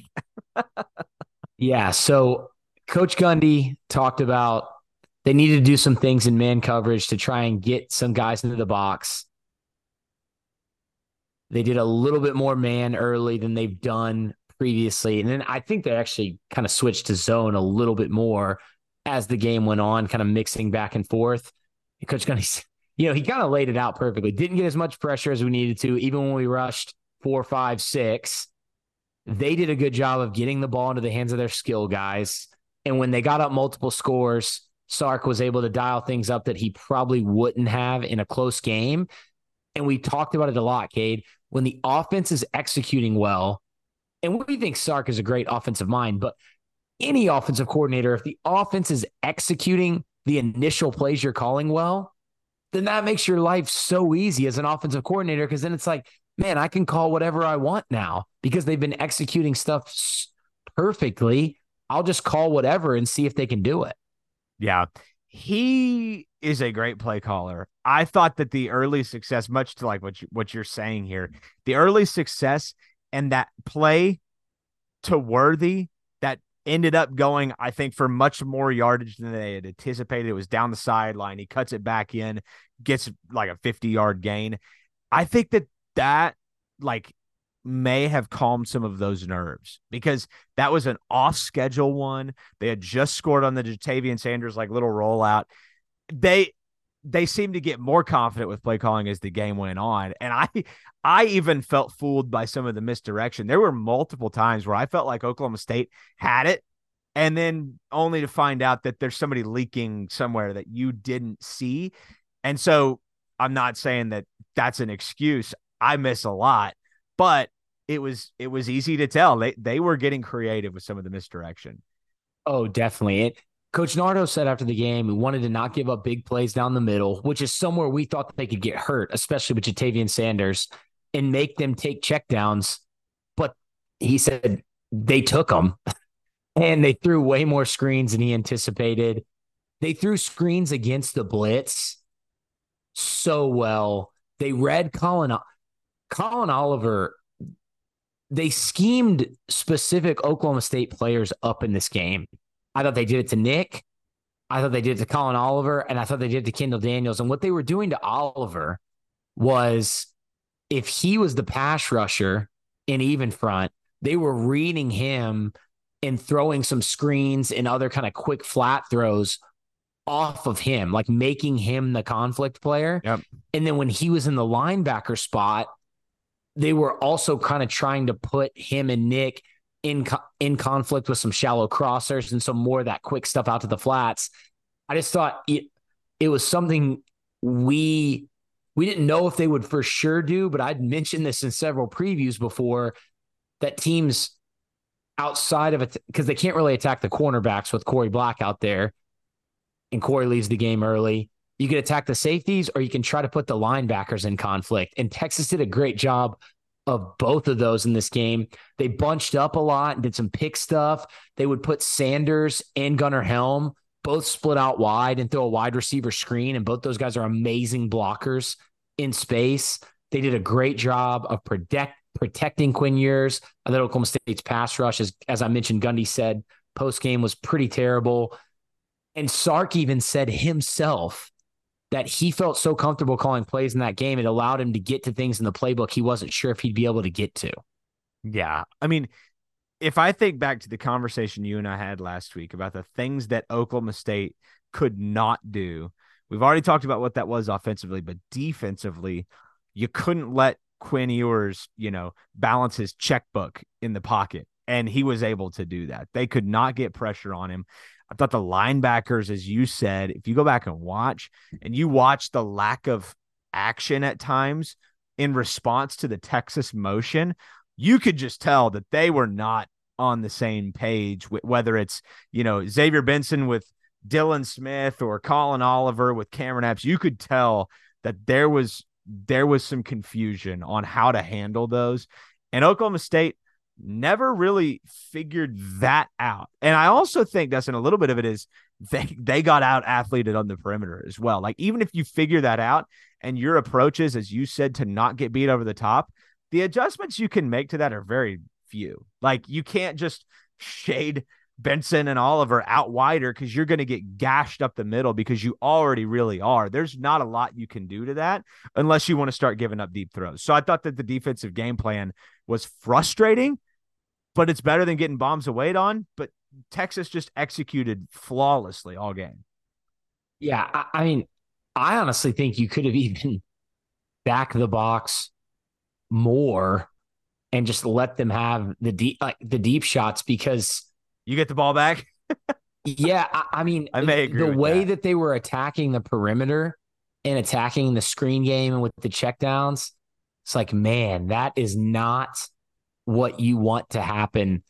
And I know if you bring guys down and stop that stuff, you're going to give up the deep shot. But to your point, it was almost like, what are you going to do? And then Quinn Ewers, who I think both of us think is not a Heisman caliber QB, but in big games, his three best games this year statistically are Alabama, OU, and this game. He was awesome. 12 for 12 for 175 yards and 3 touchdowns to start the game. Yeah, he was literally perfect. They weren't asking him to do a whole lot, though. Like, it was really mostly scheme, in my opinion. And it's not even a knock on Quinn. Like, he manages that really well, but it's not like Quinn's arm won them that game. Yeah, and then Sanders, we've mentioned, played well. Jordan Whittington, they got him matched up on Kendall Daniels 3 or 4 times, and he exploited that matchup. I think almost every single time he got it. Yeah. Mitchell and Worthy were good. Texas was going fast using tempo. I don't think that helped. And when they did slow down, like you mentioned, they used a lot of motion. They were 12 of 18 on money downs. So third and fourth downs, 2 of 2 on fourth down. Third down and 1 to 4 yards to gain, they were 3 for 3. Oh, That's just, yeah. they doubled up Oklahoma State in time of possession, 40 minutes to 19 minutes and 54 seconds. 10 different Texas players caught a ball. 7 caught at least 2. And Worthy, Sanders, and Mitchell is going to combine 20 catches for 300 yards and 2 touchdowns. The Longhorn running backs, we've talked about these checkdowns, throws out to the flats, caught 9 passes for 91 yards and a touchdown. And the other thing I noticed, Kate, this is the third most snaps all season for Gunnar Helm. Ton of 12 personnel. And they not only were they throwing it to Sanders and Helm, which I mean, Helm only had 1 catch, but they were using these guys, as I've talked about, as blockers on the perimeter to attack the safeties and Xavier Benson. And it was springing these running lanes when they were running these counter runs, especially into the boundary, which we saw OU have success with against Oklahoma State. They ran a buck sweep into the boundary that busted for a huge gain. It was just, they were exploiting all the things that Oklahoma State has struggled with this season. Yeah, I mean, that's the way I felt about it. It was tough. I mean, they couldn't get pressure, struggled to defend in the flat. You know, you didn't get beat over the top, but you might as well have with the amount of yardage you gave up underneath. So it's a tough one. That they were really good. They do some interesting stuff in this game. When Worthy was lined up in the slot at times, they would rotate the other cornerback to play over him. And so at times, if Texas went 4 wide, they would have 2 safeties lined up over 2 receivers to one side and 2 cornerbacks lined up over 2 receivers to the other side. They also did some 3 cornerbacks on the field at the same time, took a D lineman off and moved Oliver up to the D line. PFF has OSU blitzing yours on 40% of his dropbacks. Only got 1 sack. I had 10 pressures with 5 or more pass rushers, and they got exploited on a lot of those. PFF has yours throwing 12 screens. I counted 11 different screen variations with the first team offense. I had the first team offense at 77 of their 87 total plays. Those screens averaged 13 yards per play, and only 1 of them went for less than 4 yards. So they were gaining 13 yards average. And even if you take off the huge ones, which I think the longest was 54 yards, they were still gaining at least 4 yards every single time. And I had 19 screens, checkdowns, or throws to the flats to the running back or the tight end for 223 yards. That's 11.7 yards per play. That's brutal. I mean, it's what I felt like in the stadium. But when you quantify it in that regard, Destin, I mean, they got pretty much everything they wanted except going down the field over Oklahoma State's head. That's about it. Yeah, and like I mentioned, they were doing counter, pin and pull. They'd been zone heavy earlier in the season, and they were very heavy gap in this game. The blocking on the screens, I had, it was tough. I don't know. I almost think just rushing 3 and dropping 8 might have been better too, because that's what Iowa State had success with against Texas. Because when yours has self-sacked himself a lot this season. Yep. And in this game, when they brought pressure, they just screened and checked down and threw to the flats on it. Before we get to the D line, Cade, just real quick, PFF snap counts. Corey Black's fewest snaps all season. He left after 4 snaps with an injury. It looked like to me the very first play of the game, he took a knee to the head from, I think it was one of the running backs. Took a knee to the head. He continued to play, actually gave up a touchdown pass. And then he looked completely out of sorts on the sideline. And the only play it could have been on was the knee to the head on that first play. Well, that's why I was so confused when he didn't come back. My brother in the stadium, you missed some of this, but he texted me and said, Corey Black's out, not coming back. You could have missed that he even played in that game, because it's like, when would he have gotten hit? But if you go back and look at it, Dustin, he was definitely out of sorts. It's a good thing they got him out of that when they did. Most snaps for McKinney and Cale Smith this year, which makes sense with Corey leaving the game early. Second most snaps all season for Deshaun Brown, and he was also the highest PFF graded player that played more than 20 snaps.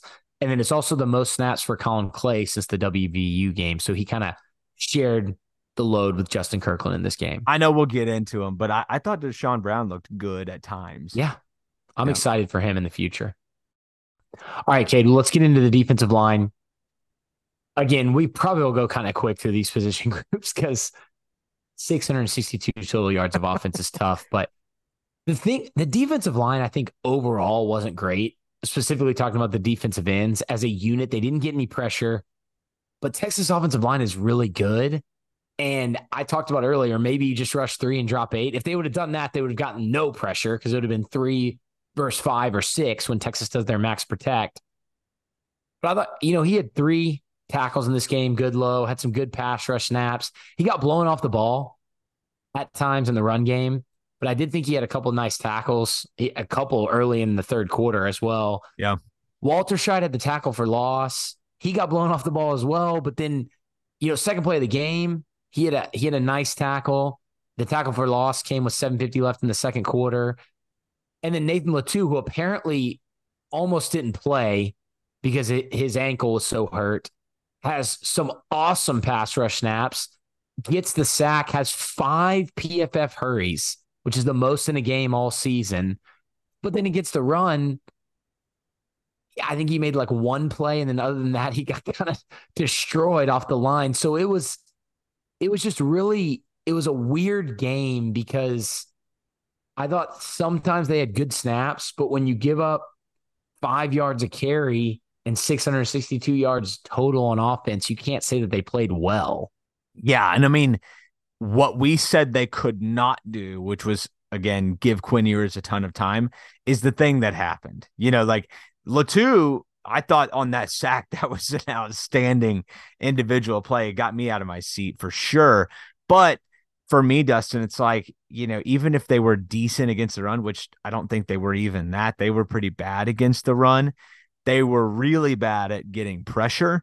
So to me, it's like you can look at some of the individual plays that happened throughout the game, but as a unit, it was what you said they could not do. And that's what happened.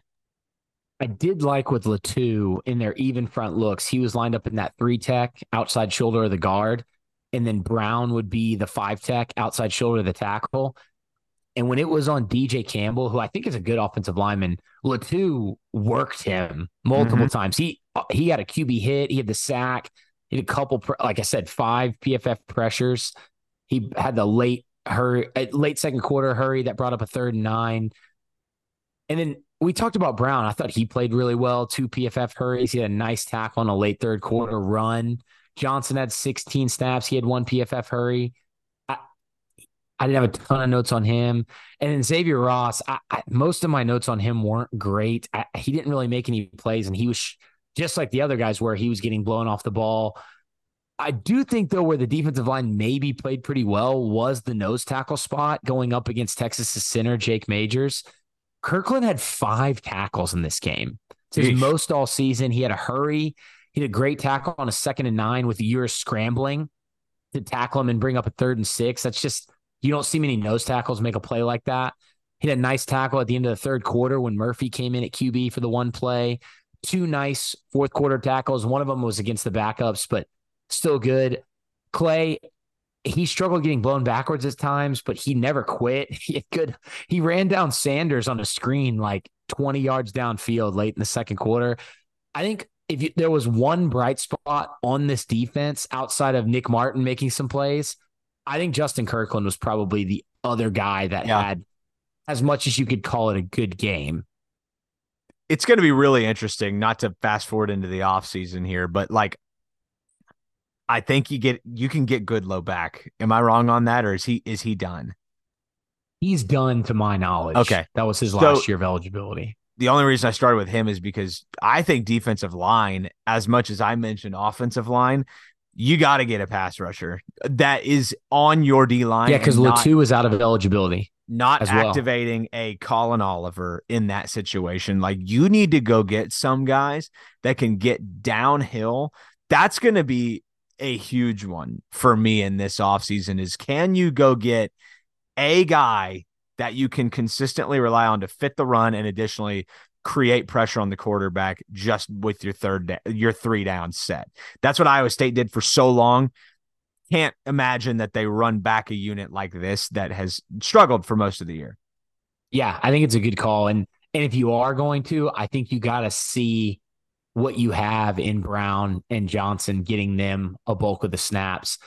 They're more, I think, pass rush guys. So you may, especially with Brown, you may lose a little bit in terms of the run game. So we'll just kind of have to see. But I agree with you. I think defensive end is probably where I would look in the portal to kind of shore things up. Not only because you're losing Goodlow and Latu, but because, like you said, overall in the season, I would probably call them average. Well, if you think back to like the year Colin Oliver popped and Trace Ford before that and Emmanuel Ogba, and there were other guys in between that, you could see it early. I think Oklahoma State has good depth pieces, but they are missing that, edge rusher. They don't have that right now. Yeah.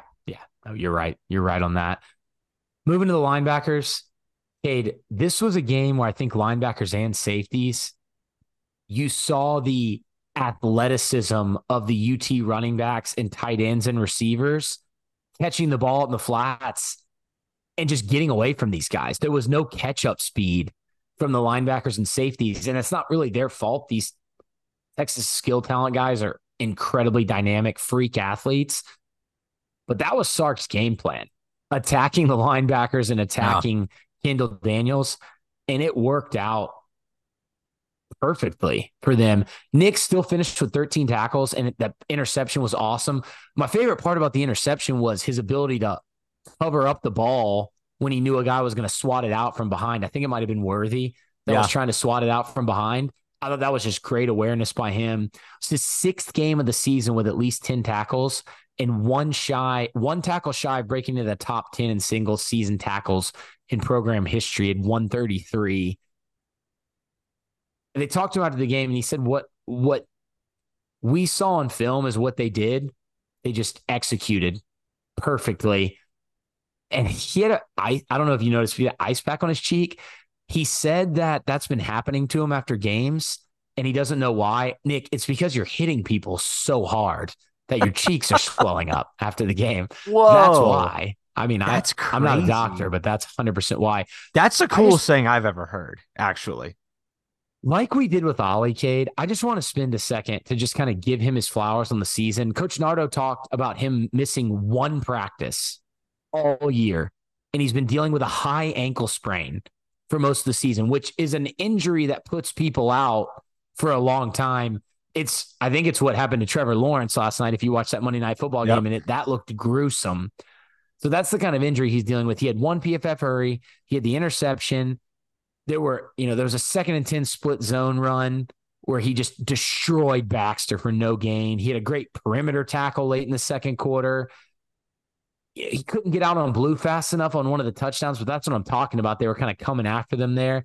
In the second quarter, though, he had like 5 or 6 amazing tackles, and then he had one of his patented missile tackles against the backups on UT's final drive. He never lacked effort in this game because the defensive ends were getting kind of blown off the ball. UT's offensive linemen were able to just release freely up to him, and he wasn't able to really get off those blocks more often than not. But all that said, he tried his best in this game. I still don't think it was a bad game from him. He had 13 tackles, and he was amazing this season. I love it. I think the Nick Martin experience for me this season was summed up in 2 plays. One was the screaming tackle that you mentioned. I may add an honorable mention to round it out into 3 plays. The second was the interception, to jump up and secure the ball and make the play, which so many guys, when that ball comes their way, they freak out. They can't catch it. They don't know what to do with it. Nick Martin makes the play. And I think this one flew under the radar for a lot of people. I've already mentioned this play in this game. It's early. Xavier Worthy catches the ball on the sideline, runs up the sideline, cuts it back to the middle, and by all accounts, he's gone. and Nick Martin catches him from behind. Your middle linebacker catches Xavier Worthy from behind. I didn't even know anybody could catch him from behind, let alone your middle linebacker. So Nick Martin, I mean, much like Ollie Gordon, you don't get there without him. You don't get there without a Nick Martin this season. And I think he made Colin Oliver and Xavier Benson's job, two guys that are older than him. I think he made their job much easier, and they benefited from having him out there. Yeah, and I think he's, one of the captains of the defense, not only in just leadership in the locker room, but on the field, calling things out. So, yeah, I think that play of him tracking down Worthy is a great call out. Benson, he had 4 tackles. He had a half tackle for loss, 1 PFF hurry. I thought he had some whiffs, but you could tell, Cade. Man, I think he left the game twice with injury. He was banged up. I don't know if he was banged up coming into the game, but if he wasn't, then Kelvin Banks on that GT counter early in the second quarter banged him up because he got absolutely destroyed. He got destroyed a little bit later. Coach Gundy talked about him sacrificing his body. I think this is a game where he continued to sacrifice his body, but got destroyed multiple times. And I stopped kind of tracking notes on him because it looked like he was hurt. Yeah, I think he was. And he did not have a great game. Whether he was hurt coming in, I don't think it, really affected his play in the game in the plays that I saw. But you're right. Late in that game, he was worn down. There's no question. And he was unable to get away from those linemen pulling on buck sweep or any of that pin and pull stuff. He was just getting absolutely destroyed. And then Jatavian's, we saw him absolutely dominate Austin Stogner in the OU game, but against Jatavian Sanders and Gunnar Helm, he was having no such luck. And it's not shocking. I don't know if Stogner's really that guy, pal. I think those two guys are those guys, pal. And I just felt like Benson in this game. I don't know if like Sark circled him in the game plan, but it felt like every time you looked up, number one was around the big play. And it's not, I'm not saying it's Benson's fault. I'm just saying they picked on him in the run, in the short pass, in the middle pass, in their trick plays. It was a tough game for Benson. Yeah. Ending with Oliver, we've already talked about him a little bit. 3 tackles, 1 tackle for loss, which came in the fourth quarter. PFF has him with 4 PFF hurries, but just watching that game and going back through my notes, I thought he wasn't able to get a consistent pass rush against Banks and Christian Jones, which those are 2 really good tackles. Yeah, I don't know if anybody has. But when they're using him as the conflict guy, he missed a couple tackles. There was a missed tackle on Baxter's TD run in the second quarter. All that kind of encapsulating into it was just kind of a tough game for him. And then he has to leave late in concussion protocol. Just not the best game for Oliver, but I think he was one of the guys Sark was coming after. I think so too. You said he missed a couple tackles. He also had a really good shot at a sack on that, Philly special type play, whatever you would call that, where Jatavian Sanders scored in the first quarter. He had a good shot at Quinn Ewers and just kind of stumbled his way into it, and they ended up scoring. So not the best game from Oliver. Yeah, tough game overall from the linebackers, but they were asked to do a lot, not getting a ton of help from the defensive line. In the defensive backfield, Cam Smith, you look at his stats.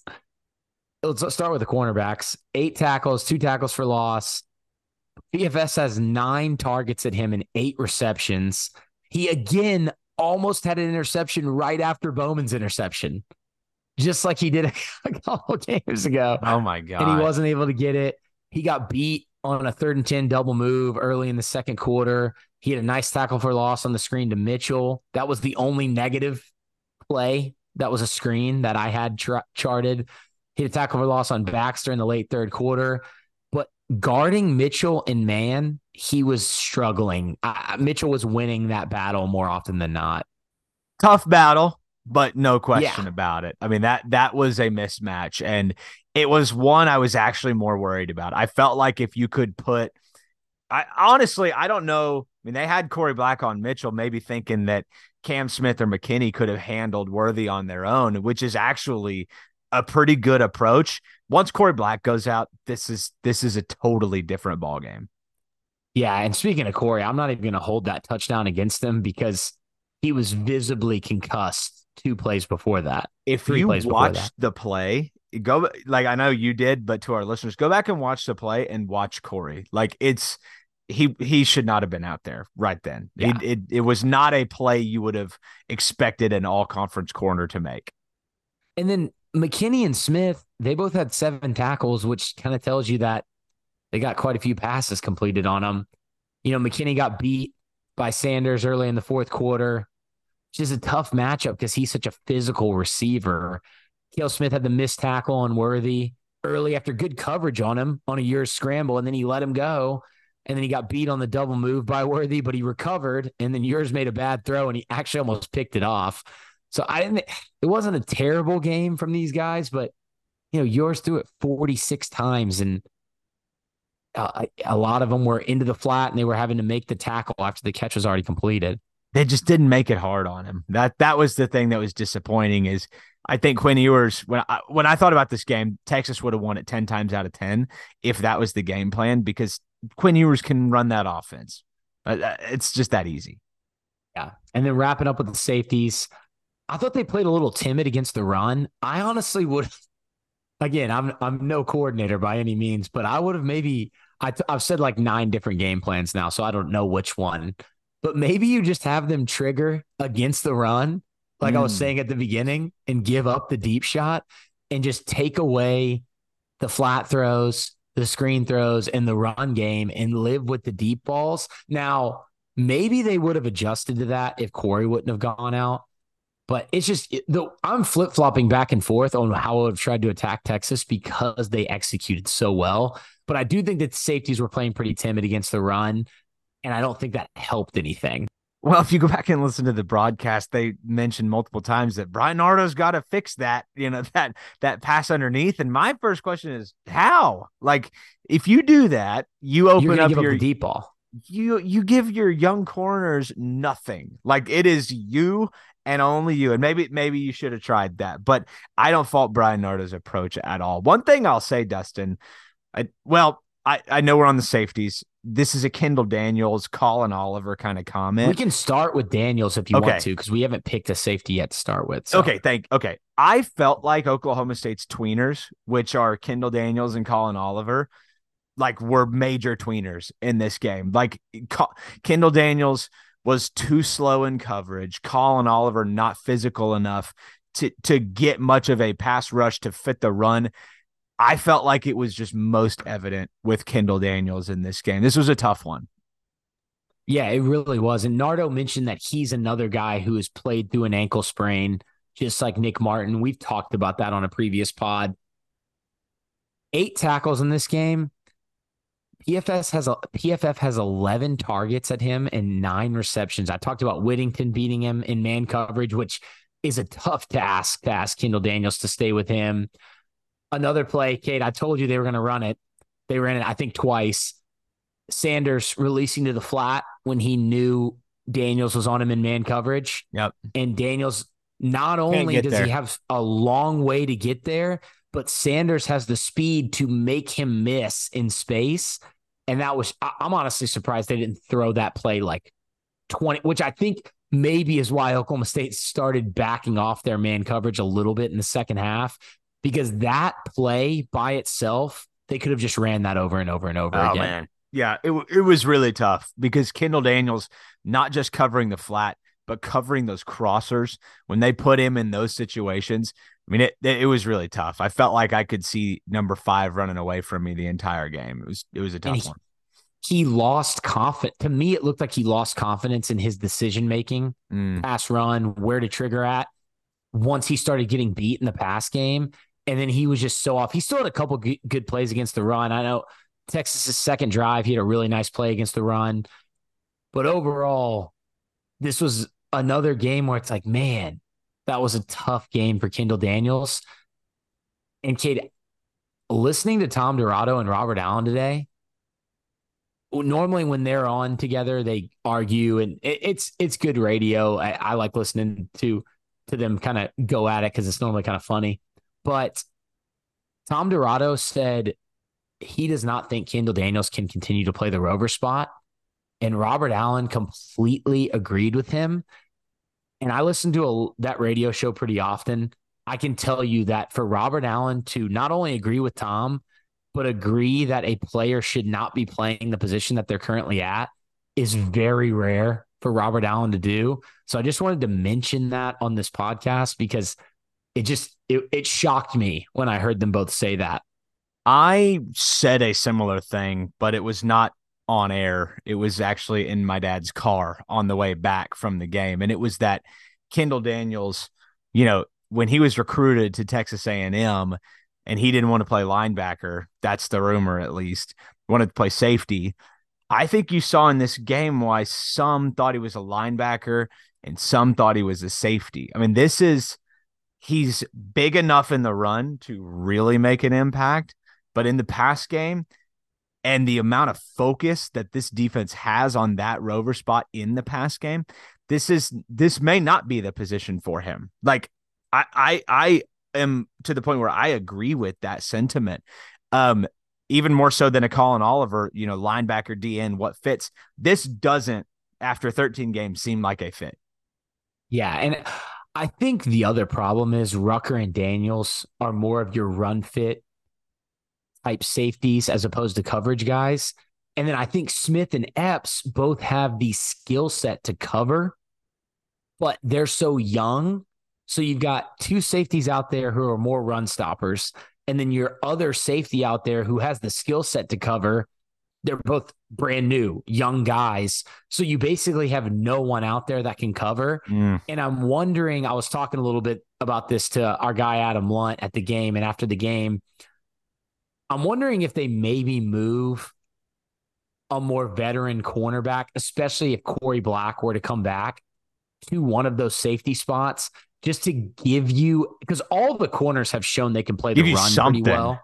Yeah, I know they've had trouble at times getting off blocks, but when they're asked to play the run, especially guys like Cam Smith who are very physical, maybe you move one of those guys to the safety spots because you can't have all three of them be average to below average in coverage. And again, that Cam Epps with another year maybe is that guy too. But if you're going to take Kendall Daniels off, maybe you put a more twitchy guy back there and it give up a little bit in the run game. But I just think you've been exposed so much in the pass game in the middle of the field from those safety spots. You've got to make either a personnel or a slight scheme adjustment to maybe even something back more to similar to what the strike safety did in Coach Knowles' defense. But I don't know if you can really do that at like one-to-one match in this 3-3 stack odd front scheme. So I don't know what you do, but those are just some kind of things we were talking about that kind of played along with this Kendall Daniels maybe not being the best fit at that spot. Yeah, it seems like a bit of an athleticism thing. Like he's just not fast enough to cover the space, as you said, that is being asked of him. And I don't know where you put him. Like, I don't know if he's, is he big enough to play linebacker? I don't know, but it's concerning going forward because I think you have to do something at the safety spot. And I think it needs to be something somewhat radical like that this year with the youth you have back there, Trey Rucker's situation, Kendall. Like, I would be open to pulling somebody in from the portal that is tailor-made for that spot. Yeah. No, I agree. I think tough. I don't want to say that I love Kendall Daniels. He seems to love OSU, but it was apparent multiple times this year. No, I love Kendall Daniels as well. And I think that's a discussion we're going to get into even more in the portal and as we get into spring football and things like that. Just wrapping up the safeties, Epps and Smith, they were so at the field safety spot. They were so far away from the ball, throwing it into these flats and everything. The only notes I really have on them are like missed tackles. Spot on. I thought Dylan Smith had two big missed tackles, one on a 3rd and 10 throw to Mitchell, one on the Robinson TD. He also had the DPI penalty, which he was right there. If he just doesn't hug him with the left arm, I think he still makes that play. Did have 4 tackles, though. Epps got spun around really bad on a Worthy screen. He also got trucked by Worthy, but Worthy luckily had already stepped out because that would have been replayed. It already was replayed a bunch, but even more. And then Rucker had 7 tackles. He's a guy that's been dealing with an AC sprain, we found out. Took some bad angles early, had some missed tackles, but I do think he actually made a few good plays in this game. And comparatively to the rest of the safeties, Yeah. I think he was probably better than the other guys. I mean, they were almost in punt return, how deep they were at times. So it's like, I give them some credit. I think they were schemed around by their own coordinator in a way. Like it was let's put these guys in positions where they're not going to be the focal point. And Texas, again, I think you have to credit them. They executed mostly flawlessly throughout the entire course of the game to run their offense super efficiently. The one thing I'll say too, Dustin, Oklahoma State couldn't defend 3rd and long for most of the season. I'm going to go back at some point in the offseason and get the stats on this. But how many times did it feel like Oklahoma State gave up a 3rd and 10 plus? Much more than I felt like was normal. They did it twice in this game, I believe. It was something that was very like aggravating as the year wore on. Yeah, so on just total 3rd downs, 5+ yards, they were 7 of 12. Yeah. I mean, it was rough. They're 10 of 15 because it says 10 of 16 on the stats, but one of those 3rd downs, they kneeled it. So I took that one out. So they were 10 of 15 and they were 2 of 2. That's what I'm saying. It was just a tough day on those money downs for Oklahoma State. And, Kate, I really don't have anything else on the defense. I did want to hit a couple of quick special team notes because we mentioned some of these in the preview. Logan Ward did kick extra points. He made them both. Deer Creek, Antler Pride, baby. Cade, they had like no penalties in this game except for the kick-catch interference on the long snapper, Shea Frybaum. I thought they were going to go a whole game without a special teams penalty, and then they get that. He tried to get out of the way. Shea's had a great season snapping it. I'm not going to hold that against him, but man, special teams penalties are going to kill me. I think that one was my least favorite of the entire season because it's the opening drive. It's already a short field. That was a killer early on. You would like to flip the field, and instead you get the ball inside your own 40 if you're Texas. So that was a killer. Oh, yeah. Exactly. And Bo Hardy had a nice kickoff tackle. Kick return was not great. I do love that Bert Auburn missed a kick right after they said he'd made 19 straight. And then Nick Session almost blocked a punt in the 3rd quarter, and that would have been absolutely huge. And, we kind of trashed Dylan Smith a little bit. He had a nice tackle on kickoff. So that's all I had. Yeah, absolutely.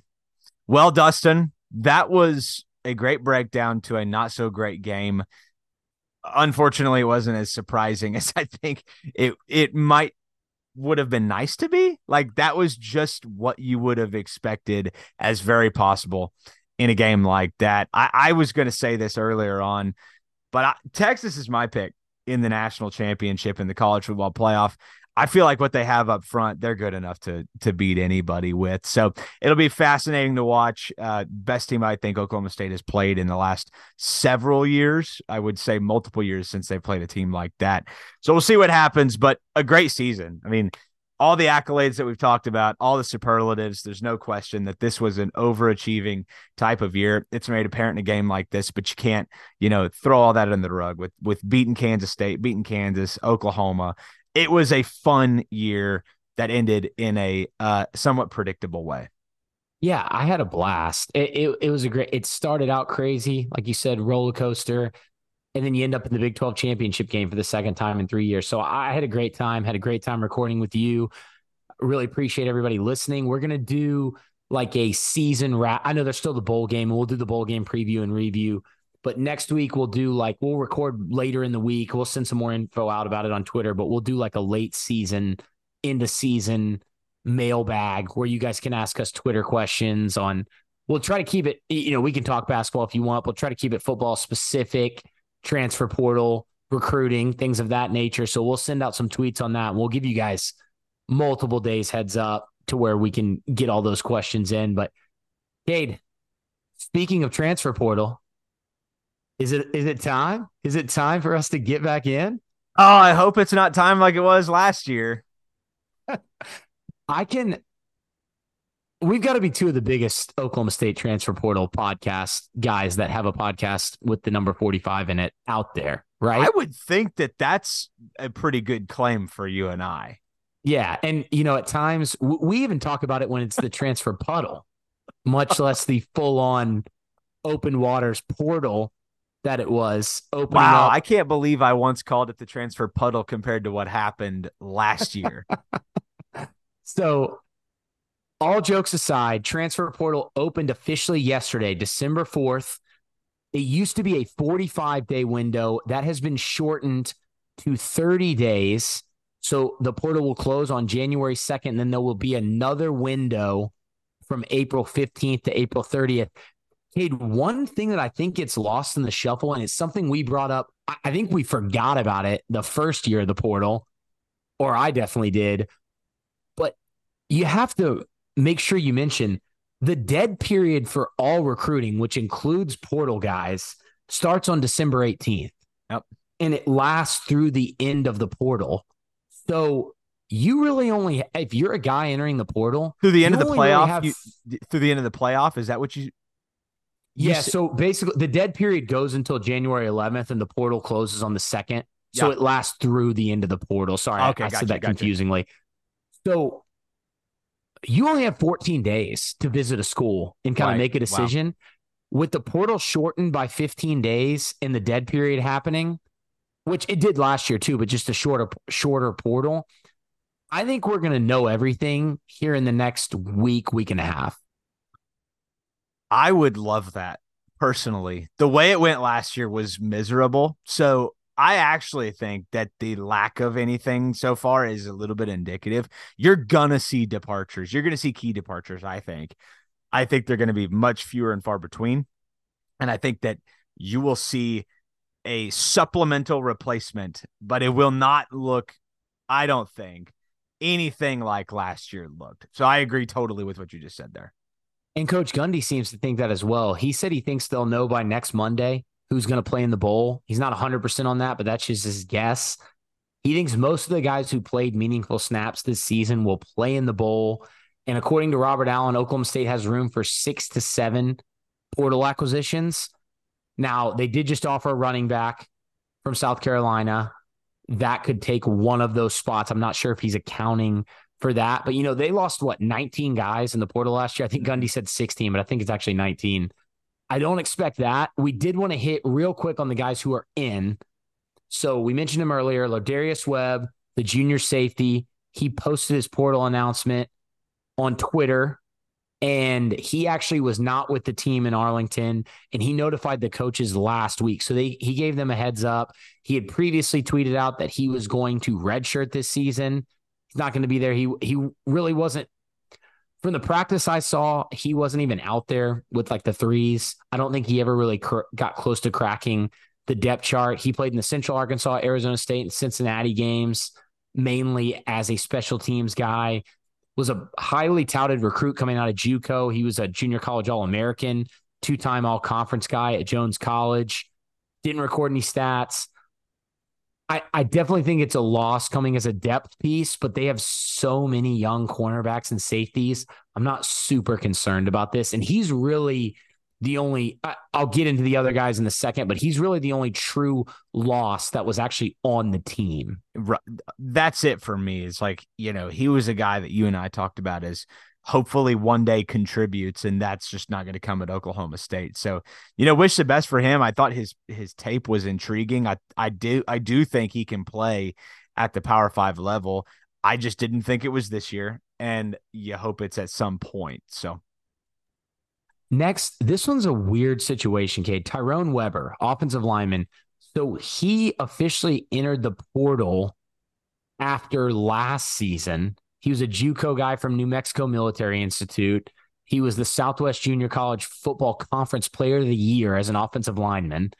and an All-American for the national champion, New Mexico Military Institute. So he hasn't been with the team for over a year. And Robert Allen is saying that he actually, because of that, and because Oklahoma State hasn't been able to get in contact with him when they've reached out to him, that they actually haven't officially like released him into the portal. So he's not actually like tied to Oklahoma State in the portal. If you go to On3, if you go to 247, he's going to show up. But apparently it's the ties don't exist anymore. I don't really understand how that's possible, because I thought he would be linked to the team until he went somewhere else. But it sounds like there may be some statute of limitations type thing here, because Robert Allen's reporting that he's not associated with Oklahoma State in the portal any longer. That's wild. So I'll have to go in and look at what what you just said there, like what that statute of limitations looks like, or the technicality there. But I could have sworn that until you go somewhere else, you are, you are with that former school. But I guess that's not the case. It would make sense if you just like took a sabbatical or a year off and wanted to come back. He wasn't play. in school at all. I'm wondering if that plays a part, because now he has like no credits or anything like that tied to him for the last year. So I don't know. Robert Allen may be incorrect there. It was very confusing. He brought it up twice on the radio, and I wrote down what he said, and that's what he said. So I don't really know exactly, but I did want to bring that up. And then the last guy is Ricky Lolahea, freshman defensive lineman. He left the team early in fall camp, the Euless Trinity product, 6'4", 280-pound defensive tackle. He hasn't been with the team since the first week of fall camp, so I don't really count that as a loss either. And that's really it, Cade. And I don't want, unless you want to get into it, we've already gone long on this podcast. I don't really want to speculate on this podcast about guys entering. One reason is because I think we're going to know pretty soon. Yeah. But if not, we can use that as a mailbag question to ourselves next Friday. But I did just want to hit on 3 guys really quick who Oklahoma State has been linked to in the portal. Okay. If you don't mind. Let's do it. So offensive lineman Easton Kiltley from North Dakota has actually reported an Oklahoma State offer. He reported that on November 27th, which doesn't really make sense. The portal opened on December 4th. But I think it's because he's a grad transfer with 1 year left, so he can go ahead and report that. 6'5", 305-pounder. He's already got offers from Pitt, Iowa State, BYU, Virginia Tech, Purdue, NC State, Mississippi State, Boston College, Auburn, Texas Tech. 695 snaps at left tackle this year and Summit left guard and right guard. He played right guard in 2020 through 2022. 1,413 career snaps at right guard. He also has 206 career snaps at right tackle. That was mainly in 2001. He started from 2021 through 2023, and he even started 2 games in 2020. He graded higher in run and pass blocking than any lineman on OSU's team, according to PFF. Well, let's see. I said Oklahoma State needs some guys on the offensive line. Where's he from, you said? North Dakota. Okay. I do like it. I like him corn-fed. Yes. Next, we have Tegan Wilk from East Carolina. He's reported interest from Oklahoma State, so not officially an offer. He's showing as a 3-star in the transfer portal on 3 rankings, 5'11", 190 pounds. He's a Pennsylvania native, spent the last 4 years at ECU, playing in 35 games with 13 starts in the Pirates' defensive backfield, totaled 99 combined tackles, including 6 tackles for loss, 2 interceptions, and 3 forced fumbles. He's got a 7-minute long highlight reel on YouTube pinned on his Twitter if you want to watch it. He started 4 games this season, making 10 tackles, but he suffered a season-ending neck injury, and he got a red shirt as a result of that. He's got 2 seasons of eligibility left.